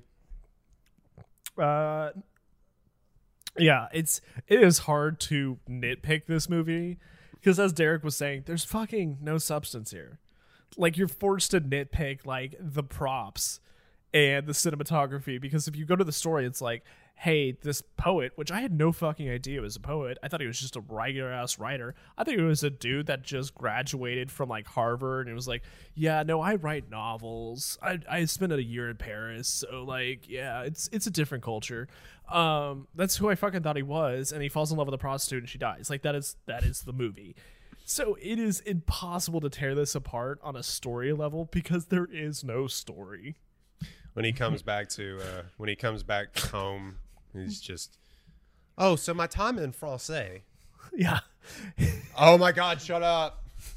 You know, when we were in France, we just used to drink wine at noon. Actually, I didn't visit Paris that often. I lived outside of Paris. Oh God, shut up. How do we all know the same people who went abroad? I said, oh, can I get a baguette? Actually, we didn't eat a lot of baguettes in France. Yeah, I did. It's just, that's I smoked a lot of cigarettes. That's actually an offensive stereotype. They don't wear berets, so I actually hate Emily in Paris. It's just full of a lot of stereotypes. The Eiffel women up Tower there don't smell bad. That is offensive. The Eiffel Tower is actually not that incredible. You know what's incredible? Oh my God. The people. Oh God, shut up. The experiences are what I went for. It's literally like a New Yorker talking about Times Square. It's Yeah. like, actually, Times Square actually really sucks. The Eiffel Tower sucks so bad. Times Square does kind of stink. It does. Oh no, Yeah, it's I was awful. about to say it does kind of stink. You just No, kinda this sitting is there. not me. This is not me Oh, caping right. for Times Square. Like, Oh, look. I'm not a Times Square A stan. dirty Elmo. Cool. Times Square is just living inside of a Macy's catalog, but no, 100% that. Oh yeah. Christian. Oh boy. Christian. I don't. I I went to experienced the- love for the first time. I went to the Love is- Louvre and like the Mona Lisa. Like, it's not even that impressive.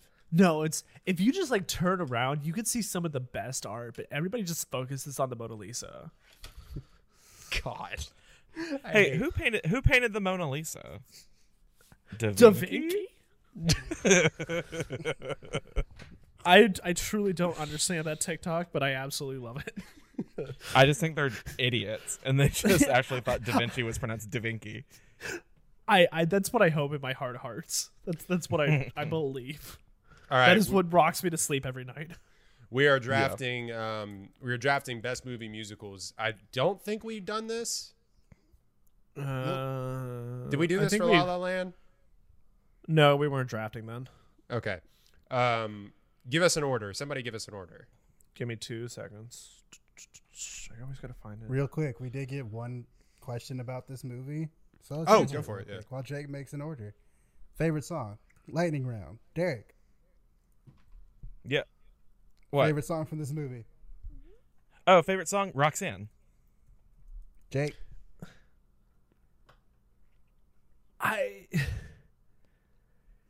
Lightning First- round. I first have to ask: is there any original music in this, or is it all covers interdispersed like a bad DJ? Thought it was Come What May was.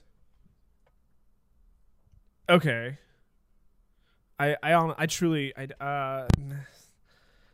see. I didn't even like the Roxanne part. I got nothing.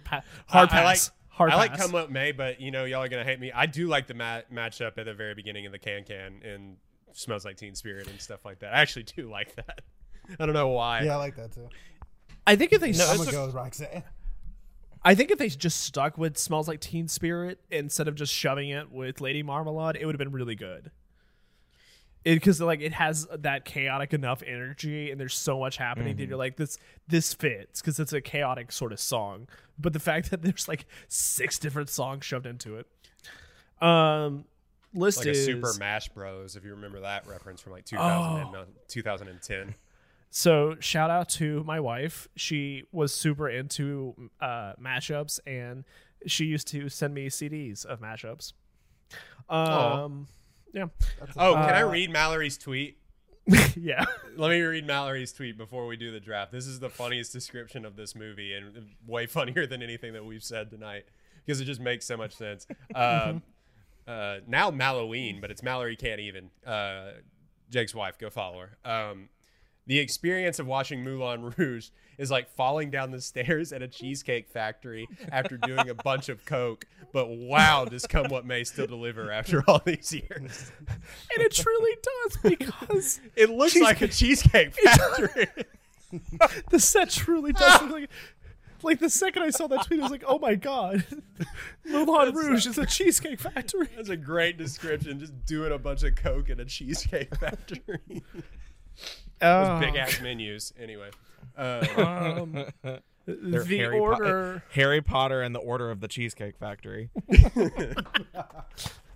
Hey, shout out Professor Slughorn, who was trying his best. The order is Derek, me, Dex, Royden. So Derek, Jake, Dex, Royden. All right, top 4 movie musicals. Did I tell you that we were drafting this, Derek? Yeah. Okay, yeah. good. All right, go ahead. All right, my first one is Chicago. Ooh. Great pick.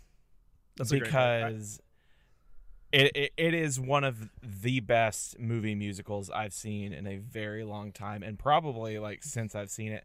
It's like this is what I think Baz Luhrmann wanted this movie to be like. Absolutely, yes, like, absolutely. He's like he wanted it to have like, because it's like even Chicago has kind of like a manic energy to it a little bit, but like it's so cool. The song, like there's like 3 or 4 iconic songs in Chicago that like are just top tier show tunes, and the story is really good. Everyone in the movie is good. Like it's just a fucking good movie. I love Chicago.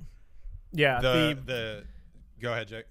I was gonna say the Roxanne part in Moulin Rouge reminded me of like a poor man's, like a high school stage production of the Cell Block Tango. I was just about to say the Cell Block Tango is elite. Mm-hmm. I was delighted by that movie. I hadn't watched it until like a couple years ago. Caitlin and I just were like, "You want to watch it?" And somehow I just had never seen it. I love that movie. That movie is really good. That is a movie that is perfectly. That is a movie that is perfectly cast. Yeah. There's not a single person that misses. When I graduated high school, me and my mom and my sister went to New York, and one of the shows we saw on Broadway was Chicago when it was still running. Ooh. And it was just like, it was so much fun, but it was so different from the movie, and so it was just kind of like jarring to see, because it's like I was so used to the movie, and then seeing it on stage, I was like, oh, this is different. Like, where's all the cool 1920s costumes? Why are all these men in mesh? Like, yeah.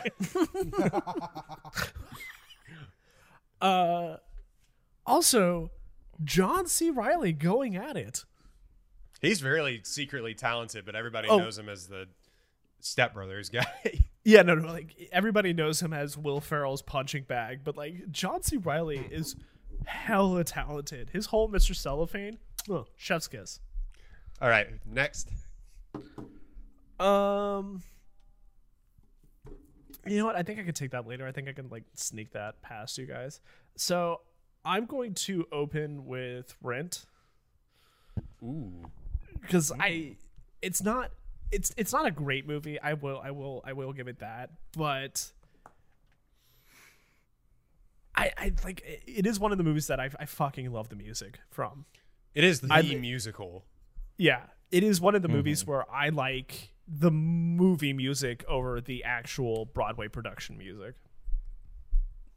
And I think it's a movie that actually could do what the original vision of Rent was as opposed to what was accomplished on stage. Like I think they actually handled a lot more of the imagery and like showing the being desolate and stupid poor in New York looked like. My favorite version of Rent is the one from Team America World Police, where they say everyone has AIDS. Hell yeah. Hell yeah. Everyone has AIDS. My favorite Sorry. thing about that movie is that Taye Diggs is in it, but I am actually supposed to hate his character so that it works for me because I despise Taye Diggs, as we all know. You have that weird Taye Diggs thing that I've never understand. Other Fuck than Taye like you Diggs, just man. didn't like him in in Equilibrium. That's exactly why I hate Taye Diggs. What a bitch. Why you let him take you out like that? I can't unsee like him as that person. He was also a dick in Set It Up, which was a delightful movie. But yeah, I'll like wake up in the middle of the night just like chanting La Vivo M to myself. Like sometimes it just happens. All right, Dex, pick. This one's gonna be very on brand for me. It's Hairspray. I love that movie. Sure. That's pretty on brand. Yeah. Well, the music is really good. Zac Efron did his thing. What's her name? Nikki Blonsky, I think. Is that her? Nikki did Blonsky her from the thing. movie Hairspray. Yeah, is that her? Yes. She. Okay, cool. She. That was there's low- a, there, That was low-key a really good joke. Well played. There's a she. So she does cameos, and every cameo starts out with, "Hey guys, it's Nikki Blonsky from the movie Hairspray." It's like, that's her only. That is her only credit, and so it's just turned into a meme. John Travolta Very in Drag, specific. which makes a lot of sense. Yeah, going all out. I just feel like he's constantly in drag. John Travolta. John Travolta is a drag queen. John Travolta's never been a real person. No. Amanda Bynes in her last thing, like before she Yeah. went crazy. Oh yeah, I was God gonna bless. mention that. All right, my first pick is Camp Rock. No. I thought Sure, you were the movie- serious. I was The like, movie's great. I'm gonna go with Singing in the Rain. Fuck you. okay. Classic.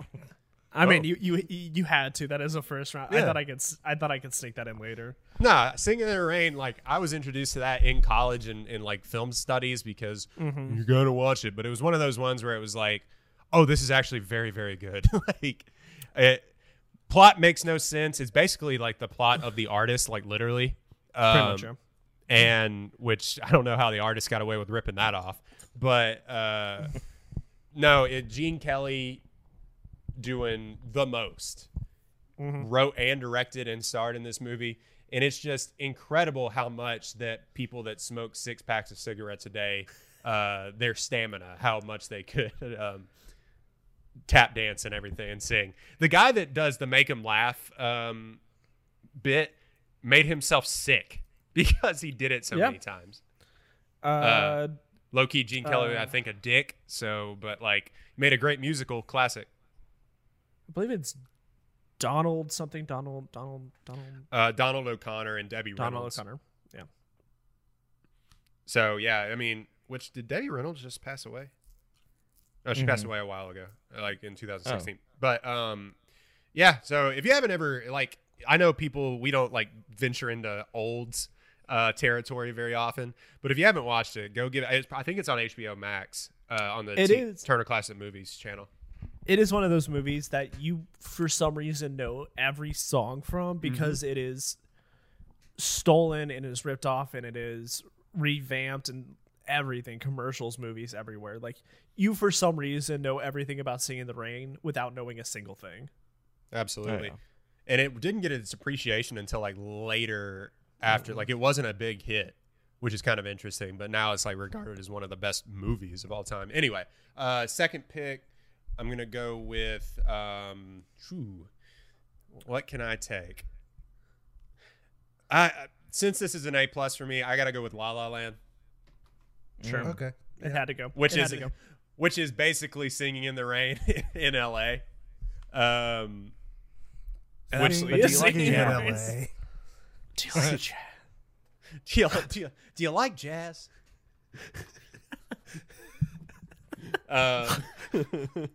You like Huey Lewis in the news? I'm now imagining just redoing American Psycho, but it's actually Ryan Gosling and Emma Stone. Emma Stone about to have a kid, or maybe just have a kid. What? Really? Yeah. She Oh no. she got married under the wire. Like, people are not under the wire, but Just in the nick of She had time. she had a time limit. she married some dude. I forgot who he was. He's an SNL writer, but I don't actually know if she's pregnant. But a lot of people were reporting it shortly after the wedding. All right, Dex. Shout out to all the quarantines of the future. Quarantines. So I'm gonna go with something I feel like y'all would take. So I just have to take it now. Mamma Mia. That movie fucking Not on wins. my radar. No. It's very Which one? Because apparently the second one was delightful too, and I hadn't seen it. it was, but I'm going with the first one. It's very vapid and stupid and silly, but like that's what I'm here for with all of my musicals. So I love it. I care And, not for the music of ABBA. I mean, I didn't really either until I saw Mamma Mia, so that's fine. I can't blame you for that take. You don't like ABBA? It's not that I don't like ABBA. Like, I mean, there are ABBA songs I do like, but they're not somebody I actively seek out. Give me a man after midnight. Sorry. Some of those songs are like, I still to this day cannot believe that like somebody was like, we're gonna take the music of ABBA and make a musical, and everyone in the world was like, yeah, we'll see that for 45 years. Hell yeah. Well, I was gonna say when we were talking about Moulin Rouge, I was gonna make the comment of like, oh yeah, I really don't like jukebox musicals, but then I'm like, oh yeah, I like Mamma Mia. Like, I can't say that. It's I thought I was gonna hate it, and then I watched it and I was like, it's fine, it's whatever. It's really good. My mom All and right. I watched that for the first time together like a couple years ago, I guess, like right before the second one came out, and we were both like, this shit is delightful. Like, this is just nice. This is a good time, right? Pierce Brosnan trying his best in that movie. He sucks at singing. He's almost as bad as Russell Crowe in Les Mis, but like, ugh. Anyway, Derek. Well, funnily enough that you brought up Russell Crowe and Les Mis, because my next pick is Les Mis. I hated that movie. That movie sucked. Did you really? I hated that, man. Dex and I think, despise that movie. Okay. We reviewed it, and it started out with Royden admitting he didn't finish it. Yeah. You don't like seeing French people be miserable for 2.5 hours? I like do you that hear was, the that was people what sing. Moulin Rouge. That was what Moulin Rouge was. I don't. That's true.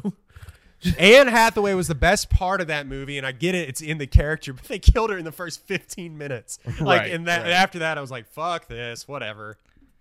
I remember going to see Les Mis the day after Christmas when it came out in the theaters with all of my little theater friends. Of course. And yeah, duh. I wasn't gonna go with my church friends. Like, let's go see Les Mis.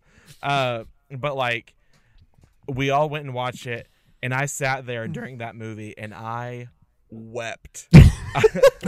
little 16-year-old me wept during that movie, and I had a transformative experience watching Les Mis, and I was like, I want to be in Les Mis so bad.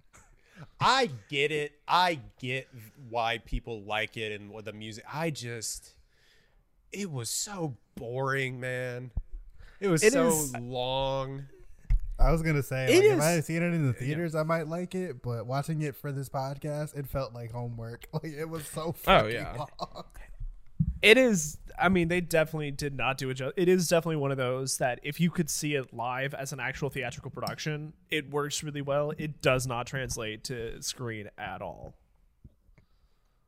But I mean, with the exception of Russell Crowe, because we all know he sucks. He was bad. He was so bad.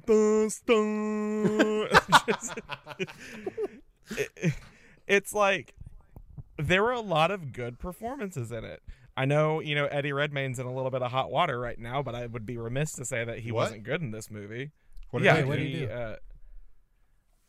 he do? He's still working on the Fantastic Beast movies after he came out and spoke up against J.K. Rowling being transphobic. And then basically I think kind of went back on what he said in a recent interview. And so now everyone's like, well, fuck you, Eddie Redmayne. You played the Danish girl, now you're just going to throw trans people under the bus. Yeah. But got that Oscar nomination off of that. Oh, I think he won. Not for the Danish girl. Oh no, he won for Stephen Hawking. Theory of Everything. Yeah. But he was good in that movie. I mean, like you said, Anne Hathaway was the best part of that movie. Even, up against Hugh Jackman. I think Les Mis is the movie that kind of redeemed Anne Hathaway's reputation with people, because she kind of had the reputation of being a difficult person, and everyone kind of was just annoyed with Anne Hathaway. And then Les Mis came out and everyone was like, wait, actually she's an incredible actress and we need to give her more credit. I don't know. That Oscar does a lot for her legacy, by the way. Oh yeah, because she is in a bad way right now with the movie she's picking. Listen, she needed a check with the witches. Derek. She needed a check with the witches. Derek. Wasn't she also in The Intern with Robert De Niro? Yeah, a movie where it slowly implied they may end up together, but they didn't. There was way too much sexual tension between them. She was also Especially in the movie with Matthew McConaughey where the boy invents a simulator to fuck his mom. Serenity. Mallory and I saw that in theaters. We thought it was going to be a whole different movie. It was not. Thing is, kills his stepdad and invents a computer simulator to have sex with his mom. I think that's that movie. I think she went on Instagram to defend that movie. Both she and McConaughey they didn't defend the script because they thought it was a great script. They defended its poor showing because they blamed the distribution company because it got no press or anything. They're like, it's a failure because the distribution company didn't do their job. And it's like, no. It's a failure because none of this fucking movie makes any sense. They played that trailer in theaters for a year.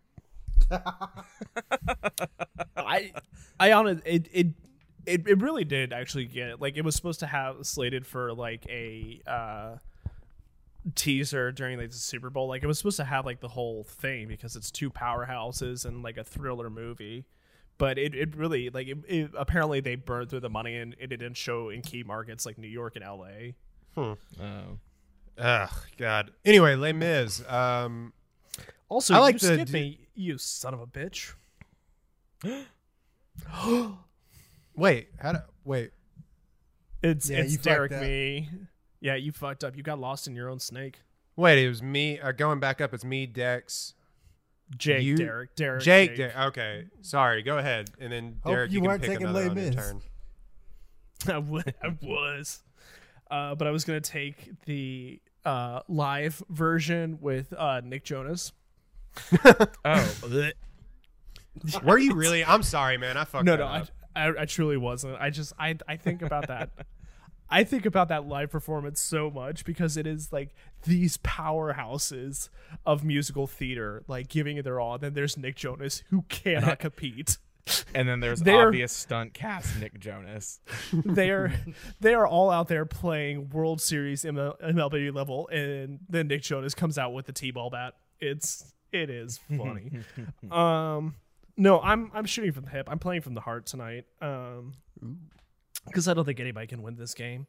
I am taking Willy Wonka, but the Gene can't think of his last name. Wilder. Thank you. I was going to say Hackman. Version. That would have been a different movie. The Gene Hackman Willy Wonka. well, y'all want some candy, kids? Well, Gene Simmons was stuck in my head because apparently they got him illegal.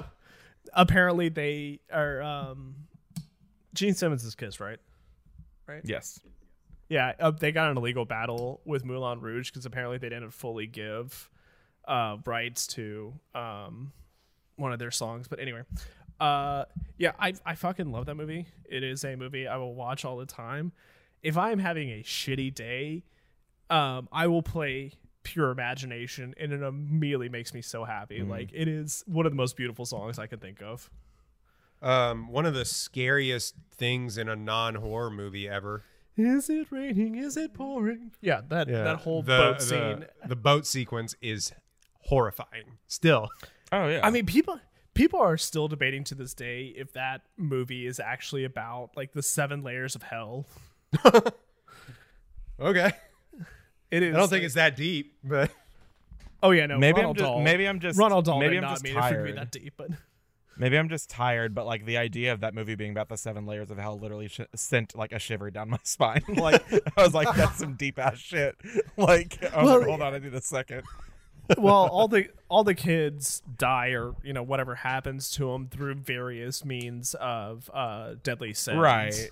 Gluttony, greed, what have you.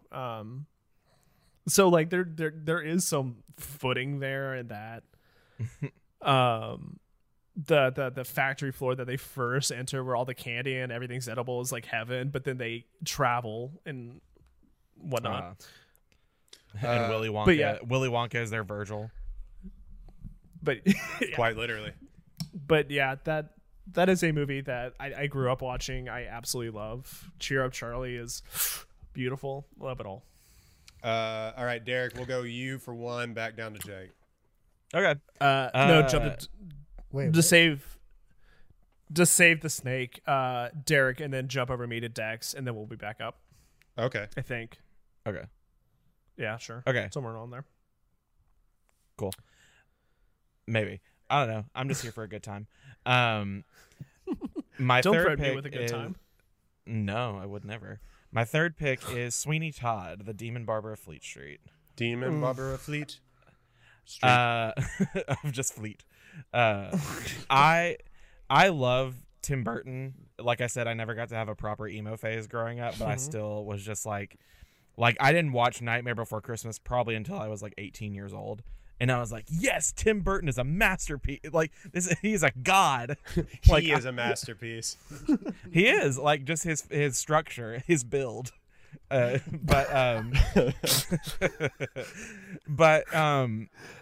I just think, I mean, you can't go wrong with Johnny Depp and Helena Bonham Carter. You cannot go wrong. They're like, they were meant for each other. And the songs are good. Like, I also just like Stephen Sondheim musicals. And so it's like, the music is great. The songs are great. I love the atmosphere of it all. Sacha Baron Cohen is actually really good in that movie. And it, like, I have to remind myself that the beard. The beard is very nice. Wait, hold on. Go ahead. I'm catching on to Derek's draft strategy. Movies that feature Sacha Baron Cohen as a side character. Yes. He was in Les Mis too. Absolutely. Yeah, my fourth favorite movie musical is in fact Borat 2. Surprisingly good. Surprisingly good. I haven't seen it yet. It's on my list of things to watch. But I have to remind myself that Sacha Baron Cohen is actually a really good actor. And so it's just like, I don't know. I just really like it. And it was one of those movies that I watched and immediately clung on to because there was like something about it that was like, oh man, this is magical. I love seeing people getting their throats slit because a man was mad that he got his girl taken from him. R.I.P. Alan Rickman in that movie also. And in real life. Yeah. That is the movie that made me aware of the theater kids mentality because that came out when I was a junior in high school, maybe a late sophomore. But like, I remember there was such a huge fever with like the art kids to like go to the midnight showing, and they all wore the t-shirts, and like some kids actually came dressed to school as like it was a whole thing. And I was like, they brought straight razors to school and like got sent home because they were making threats. No. People were eating sausage links for no reason. It was a weird. But yeah, that's sausage like links? Pie. Isn't that what they? Oh, do they get They make pies? like That's they what make it is. meat pies. But yeah, like I did see it in high school. I think I watched it at a friend's house, but that is a movie that has not stuck with me at all. Derek Go likes it. rewatch it. It's fun. Yeah. It's a good time. Good time meaning like it's a batshit movie, but like batshit musical too. But like, Isn't it mostly like black, white, and red? Oh yeah. yeah, it's kind of Yeah. weird filters and everything else, but it's pretty good. And like Johnny Depp and Helena Bonham Carter like really go for it, and he can sing a little bit too, which is kind of he's not the best, but he's not terrible. No. Sacha Baron Cohen's very good again. He plays guitar in some band. No, so we need to go back down to Jake because you won't have by the time we go back up, you'll only have 3 picks. Oh, that's right. All right. I feel like I had to take an actual older pick, even though Charlie the Chocolate Factory came out in the 70s. I will take. You know what? Actually, I'm gonna take something that is near and dear to my heart. It is a movie that I could probably take in the 4th, the 5th, the 6th. It is a movie none of you have seen, and it is the Beatles movie Help. Sure. Okay. I'm sure that It is a exists. movie. Yeah. It That's does. a thing that's a thing that people have seen. It is. So, fun fact: the Beatles made 3 films. I've seen Hard Day's Night, Yellow Submarine. I've seen and Hard Help. Day's Night, yeah. Yeah, Hard Day's Night is the most popular one. It was like it preceded them coming to the U.S. So like, not only were they huge music stars, but they were also like movie stars, and it was a bit campy. It was a bit silly. It was just like a day in the life of the Beatles, and like they shit on Ringo. It's a great time. But Help is like they try to make a Bond film, and everybody on set is high as shit. So none of it makes sense. John Lennon is actually super funny, and like they play off each other really well. But you're also starting to see the point of like where they're all trying to do their own things, and they're slowly getting into like Indian culture. So they're all starting to hate each other just a little bit. It is Noted comedian John Lennon.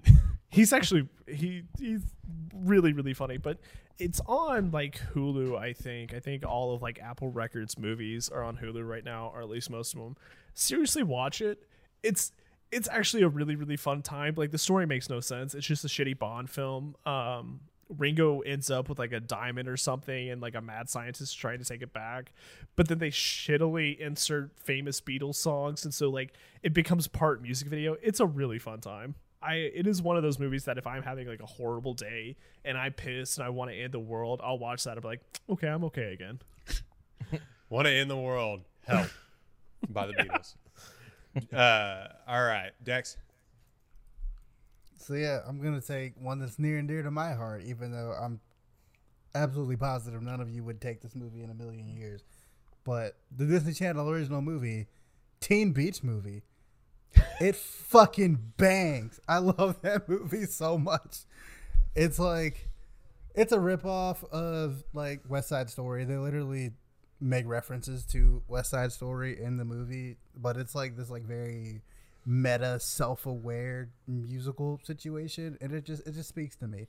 And the song is just so fucking good. I love that movie so much, and the sequel, like it's just so fucking good. Everyone should watch it. It's on Disney Plus. You're not doing anything else with your lives. Watch Teen Beach Movie. Sorry, I have to watch The Queen's Gambit. Apparently, I don't have time for Teen Beach Movie. I gotta We watch gotta talk High about That is Cinema. also on my list. Bobby Fischer. Wait, do we have to watch The Queen's Gambit? No, we don't have to. Oh, okay. I was like, is that like required viewing now? Is it Well, like on the up apparently- and up? Apparently, according to everyone else, but Teen Beach Movie. It is so good. It's like, so basically, it's based in Hawaii or whatever. There's this high school kid who's like obsessed with this old movie, Wet Side Story. About, No. Ew. No, it's West Side Story, except it's Don't about you do surfers this. and bikers. And so him and his girlfriend get like teleported back in time into the setting of the movie. and have to get out of it, and it's a musical that's like very like self-aware and hates musicals. But watch it; it makes much more sense, and it's actually pretty good, especially for a decom. I just really like that movie, and I watch it all the time. It's just so good. Is it less racist than West Side Story? Yes. You're a jet for your. Where they There are have multiple white people black- play Puerto Ricans? No, they don't make any reference to race whatsoever. But there are multiple black people who speak. So Oh, good. It's a step up from Are the any- movie that we just watched. Are any of their names Chocolat? no, there is like this one dumb blonde who like doesn't say much of anything. She just like literally just shakes her hips all the time, and her name is Giggles. Oh God. Not Sure, Giggles. teen beach movie. Sure. Sure. We're gonna. I'm gonna go with since we said it was available. I'm gonna go with Moana. Yeah, it's a great pick. I love Moana. Yeah. I mean, and not for nothing, The Rock can't sing, but You're Welcome is an incredible tune. It bangs. Oh yeah. Jermaine's song when he's the crab, so good. Oh yeah, Jermaine Clement. Shiny is an underrated Frozen bop, and I'm tired of people shitting on me for liking it. It's my favorite song of the entire movie. It's so good. How far I'll go is what y'all want Into the Unknown to be. I will say that. Sure. Can I give you a hot take? Sure. Both Frozen and Tangled are better than Moana. Shut Frozen your is- mouth, dude. That's a terrible take. That is a terrible take. Tangled is good. Tangled's fantastic. Okay. Tangled's good, Okay. but it's not better than Moana. Okay, but with the power of Frozen and It isn't. Tangled combined, it is absolutely better than Moana. You can't just shove two movies together and be like, it's clearly better. I mean, they're the same universe. Yeah, don't you need to, because can. they're both better individually. No, they are Okay. not. Moana is the fine. most overrated Disney movie in like 15 years. Oh my God. I gotta leave this call. All right, fine. We're gonna play this game. Whoa. I'm gonna put The Godfather and Moana together. Bam! The greatest movie. That'd be a wild movie. I'd watch it. Terminator 2 and Moana are better than. You have just to make- return the heart of Corleone.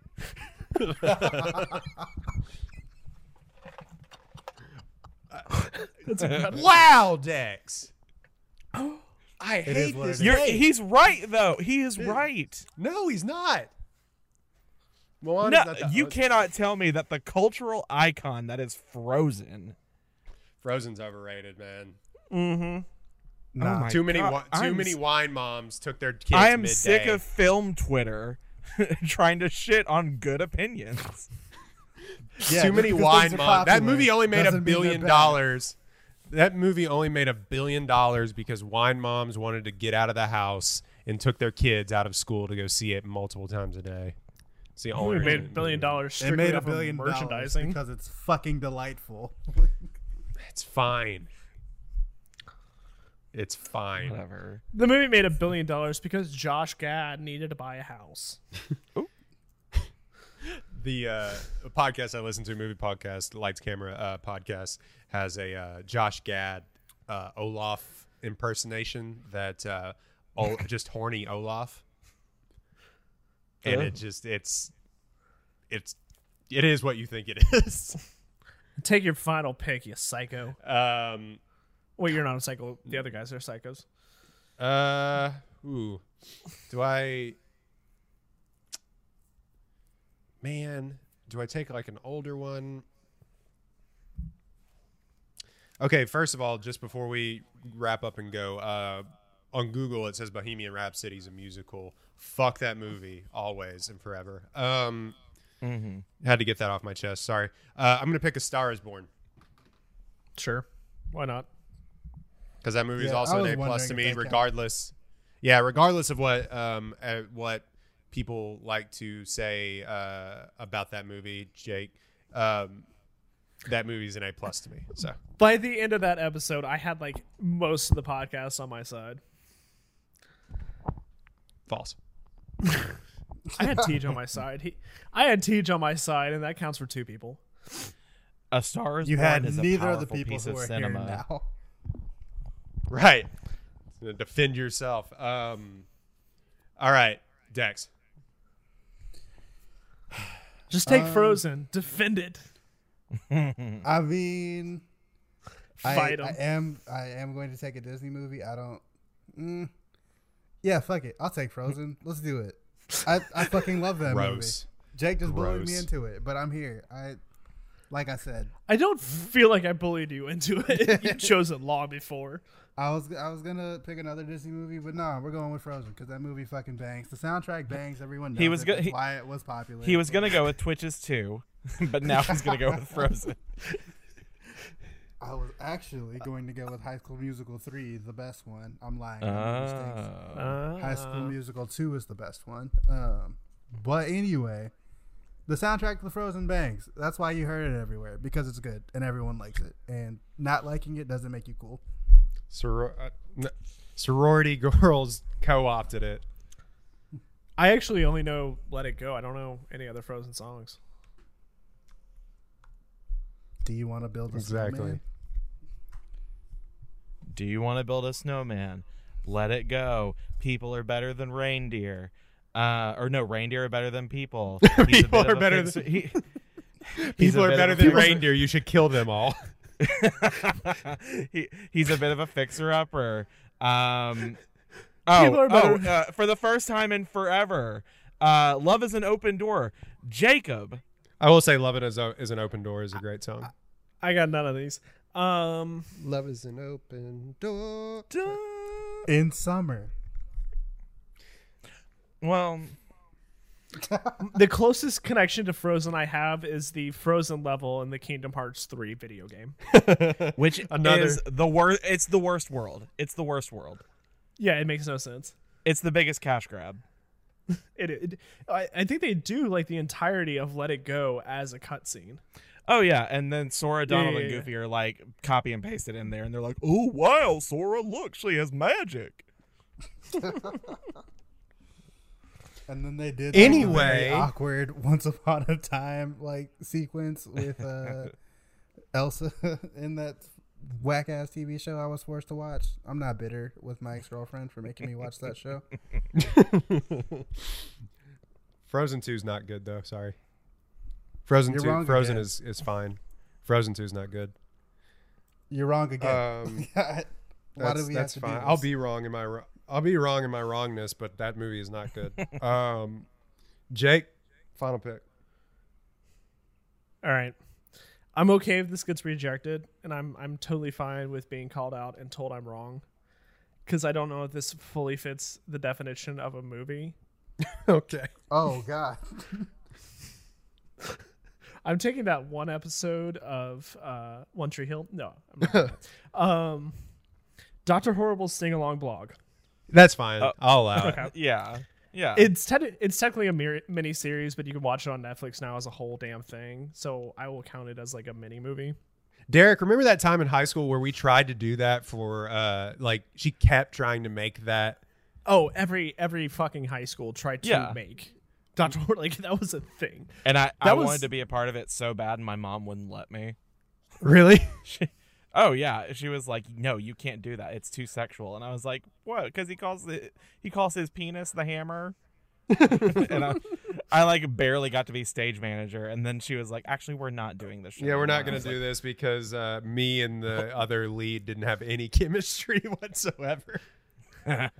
I think I wake up to most every day in my head going Dark Horse, Dark Horse. The fact that was made during the writer's strike is very funny. I don't want to throw out any baseless facts, but I want to say this is one of the first mainstream miniseries, because it was basically all YouTube. It's just Joss Whedon being like, I know nerd things, and here's Felicia Day. So what are you gonna do about it? But the fact Was it that you have Joss Neil Whedon? Patrick, It was. Oh. yeah, it was Joss Whedon and his brother, or his two brothers.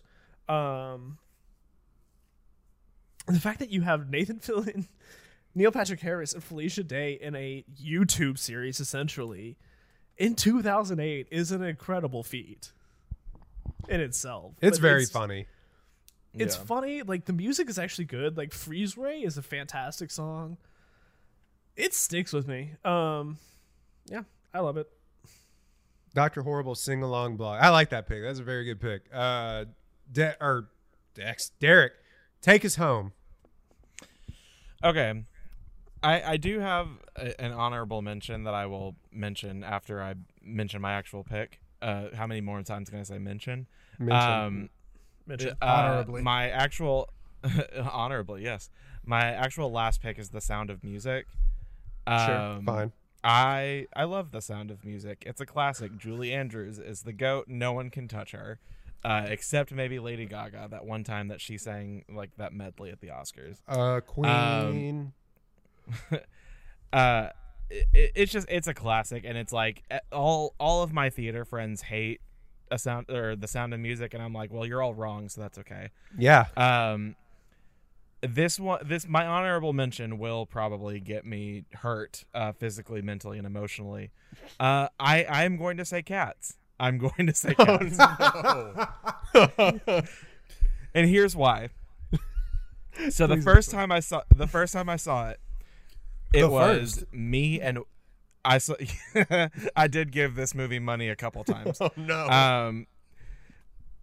It was me and one other man in the theater, and I was crying the whole time, and then it stopped being fun. I was like, oh wait, I have to sit through this now. Are you proud of yourself knowing that some amount of that money went to James Corden? Can you live with yourself? No, it keeps me up at night. It's like that anxiety mixed in with election anxiety is literally causing me a lot of problems right now. I have a lot of James Corden based anxiety. Yes, the fact that he was almost the new Ellen. God, what a step that would have been in the wrong direction. Right? Let's just get the male Ellen on there. Let's get somebody equally as shitty to everybody around them. Oh yeah. Have you read that story of him on the airplane? Yeah, that's hilarious. Yelling at the woman with the baby, and it turns out to be his wife. Yes. So good. But the second and the last time I saw it, I did not see this movie more than 2 times. I went to the Rowdy showing at the Alamo Drafthouse in Katy, and it was like me and a friend, and we went, and it was the most magical experience I've had in the theater in a very long time. It was so stupid and fun, and like how this movie is supposed to be watched, and it made me it gave me a whole new respect for this movie because it's awful. It's so bad. Yes. Like there is absolutely nothing redeeming about this movie except maybe Jennifer Hudson singing Memory. But like seeing it with a bunch of people that are there for the exact same reason you are, and that's to make fun of it, is a unifying experience that I think all of America needs right now.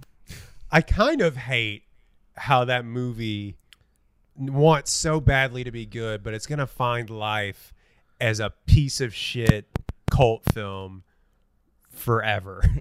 It's going to be the next Rocky Horror. Yeah, I was about to say, I think it's going to find its home with the Rocky Horror crowd. Like, we are, which granted, you're basically just end up with the Broadway production, but like we're like 1 year removed from people dressing up as cats at their local like shitty theater and forcing people in the audience to join them.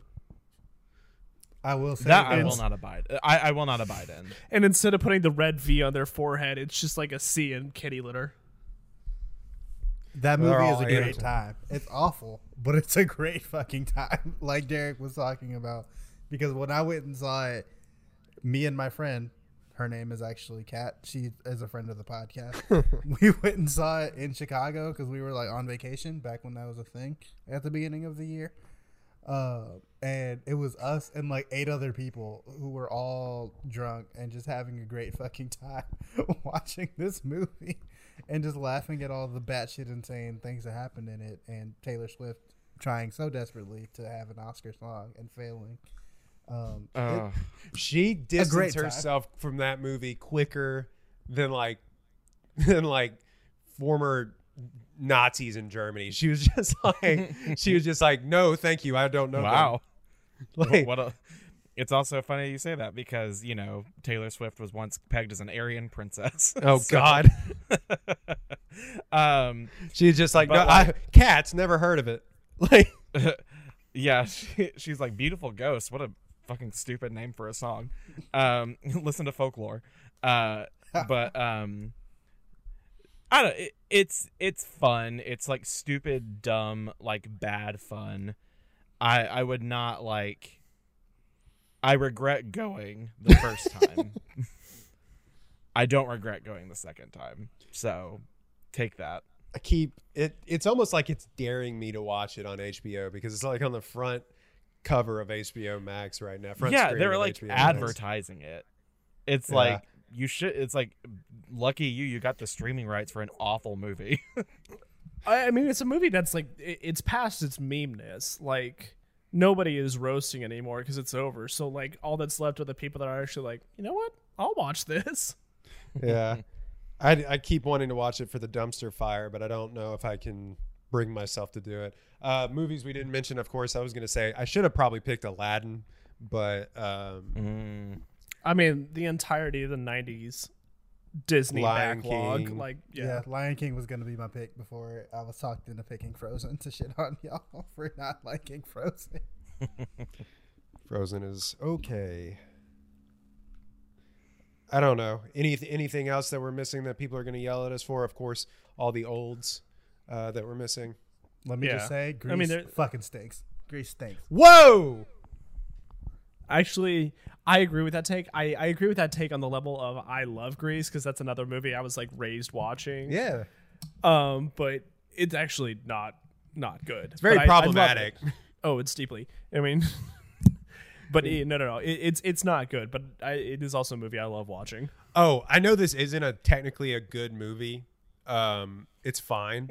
And people love shitting. The Greatest Showman goes. I love that movie. That so soundtrack much. bangs.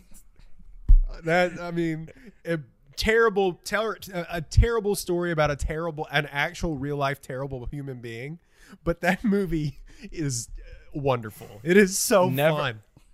Never enough will never fail to make me feel like the biggest Broadway diva every time I'm singing it. I'm like, there's something about that soundtrack that is, it is pure magic. For just a very okay movie. Man, I love that movie. The Panic at the Disco cover of The Greatest Show is like legitimately one of my favorite songs. Like I just love listening to that shit.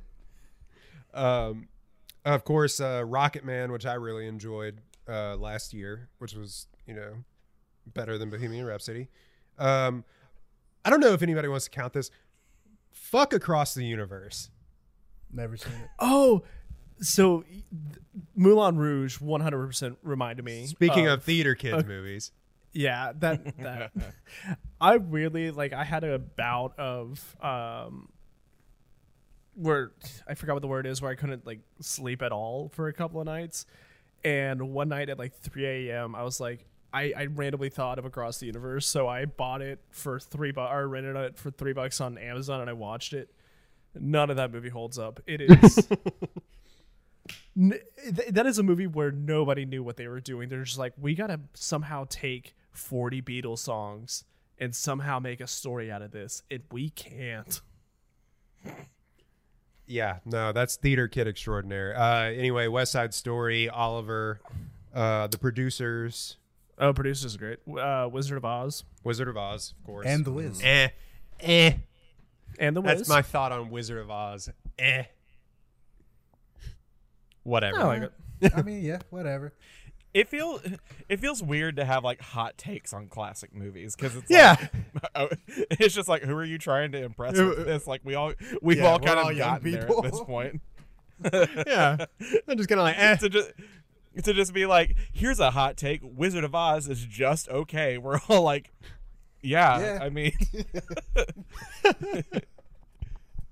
a miniseries technically, but one that I love, The Temptations biopic, really good. I just keep thinking of Dreamgirls. Oh yeah. The music. I just are you The music is really good. The movie is just okay. Yeah, What's not West Side Story, but what's the movie that's like 4 hours long? It's like really old. Titanic. No, it made Gone with the Wind. made like Gone with the Wind? Gone with the Wind. Thank you. Oh. I keep thinking of like 1930s movie critic being like, Gone with the Wind, just okay. It's fine. It They did set the whole slog after theater- about hour 3. Are all 1930s movie critics Italian? Is that what just happened? Yes. Frankly, they're my all from New dear, I York. don't give a damn about this movie. 4 hours, too long. There wasn't enough gabagool. I was more interested when they burned down Atlanta. That was fun to watch. Otherwise, else I don't care. That movie is racist.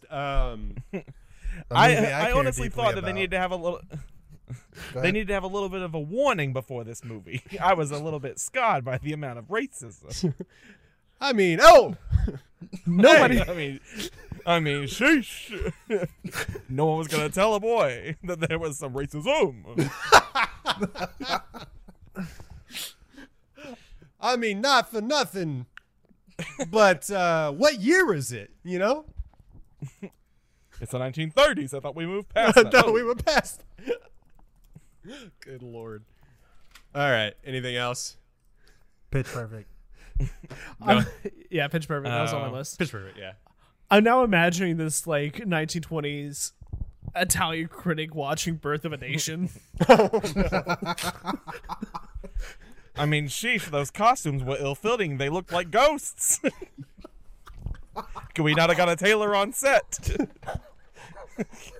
Why were the hats so pointy? What was happening? I mean, people. Now I in see why they blackface- call them wizards. people in blackface. Come on. What are we doing? All right, so I have a tangential. Moreau! I have a tangential, not related story. So I won't About say Birth name. of a Nation. About blackface? No, about wizards. So Oh.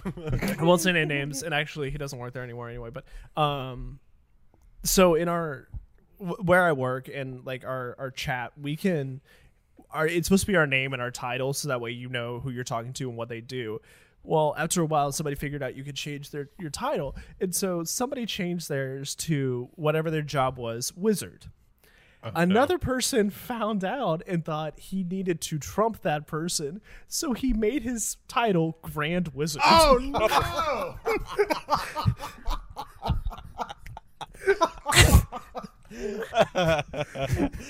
What an idiot! I'm calling that's- HR right now. And that stood for 3 days because unless you were Not looking 3 for days. it, oh yeah, it stood for a while, and people like because unless you were looking for it, you didn't notice it. Because I mean, we're at that time we were a pretty small group, so you knew what everybody was doing. And then at one point in time, it wasn't even HR; it was like somebody like our head of people or whatever, like sent a chat like everybody needs to turn their titles back to what it is. Nobody can do it. Grand Wizard. What an unforced Grand- error.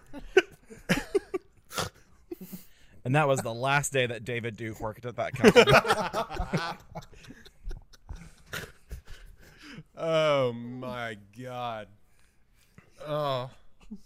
I like that he immediately went to grand. It wasn't like super. It wasn't like Senior or great. Better. Like, Senior wizard. why does He knew what he was doing. He knew. lead wizard? He knew what he was doing. Head Head honcho- wizard. Head honcho wizard. Goodness gracious. But yeah, God. it was like the other buzzword ninja, the wizard ninja.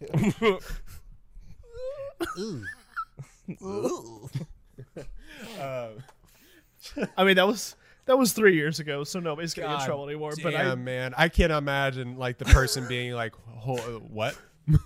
I can't imagine the person found that was like, "Are you fucking kidding me?" I think about that quite a lot. I would think about that every day. Grand. It's just To be fair, in that same, my title has never changed for the last 3 years. It's been janitor, and nobody has ever stopped or corrected me. Love it. Oh my God. All right. We got to get out of here. That's been the One Take Podcast. You can find us all at One Take Pod. Derek, you still doing the podcast? Where can they find what you're doing? I'm not going to advertise the podcast just because we've been, I guess, like on an unofficial hiatus. So I just feel like it's pointless at this point. Okay, Blink 182. Yeah, it's whatever. But if you want to, you can follow me on all social media platforms at Derek Fultz. Go follow me on TikTok. I'm trying to build a following. Shout out Daddy God. Daddy God. That's a horrible story that you can hear about on my TikTok. I'm 26 years old. I'm an adult. I shouldn't have a TikTok following. But yeah, all of my social media at Derek Fultz. Please follow me. I need validation from strangers on the internet. Need that serotonin. Dopamine. Follow us. Follow us at the One Take Pod. You can find us on Spotify, Apple, and Google Podcasts as well. Leave us a 5-star review, please. Thank you. Leave us a written review as well. That helps out a lot as well. And if you just listen to us, I noticed a lot of people listen to us on Spotify. If you can just click that follow button at the top of Spotify, that will help out a lot. So follow us there. Dex, what are we doing? Hashtag support Florence Pugh. She'll be in a musical eventually, and we will all live. Yes, absolutely. Please wear a mask so we can see Black Widow in theaters. Yeah, so that has been the One Take Podcast, episode 41. Golly, my head hurts. All right, we're out.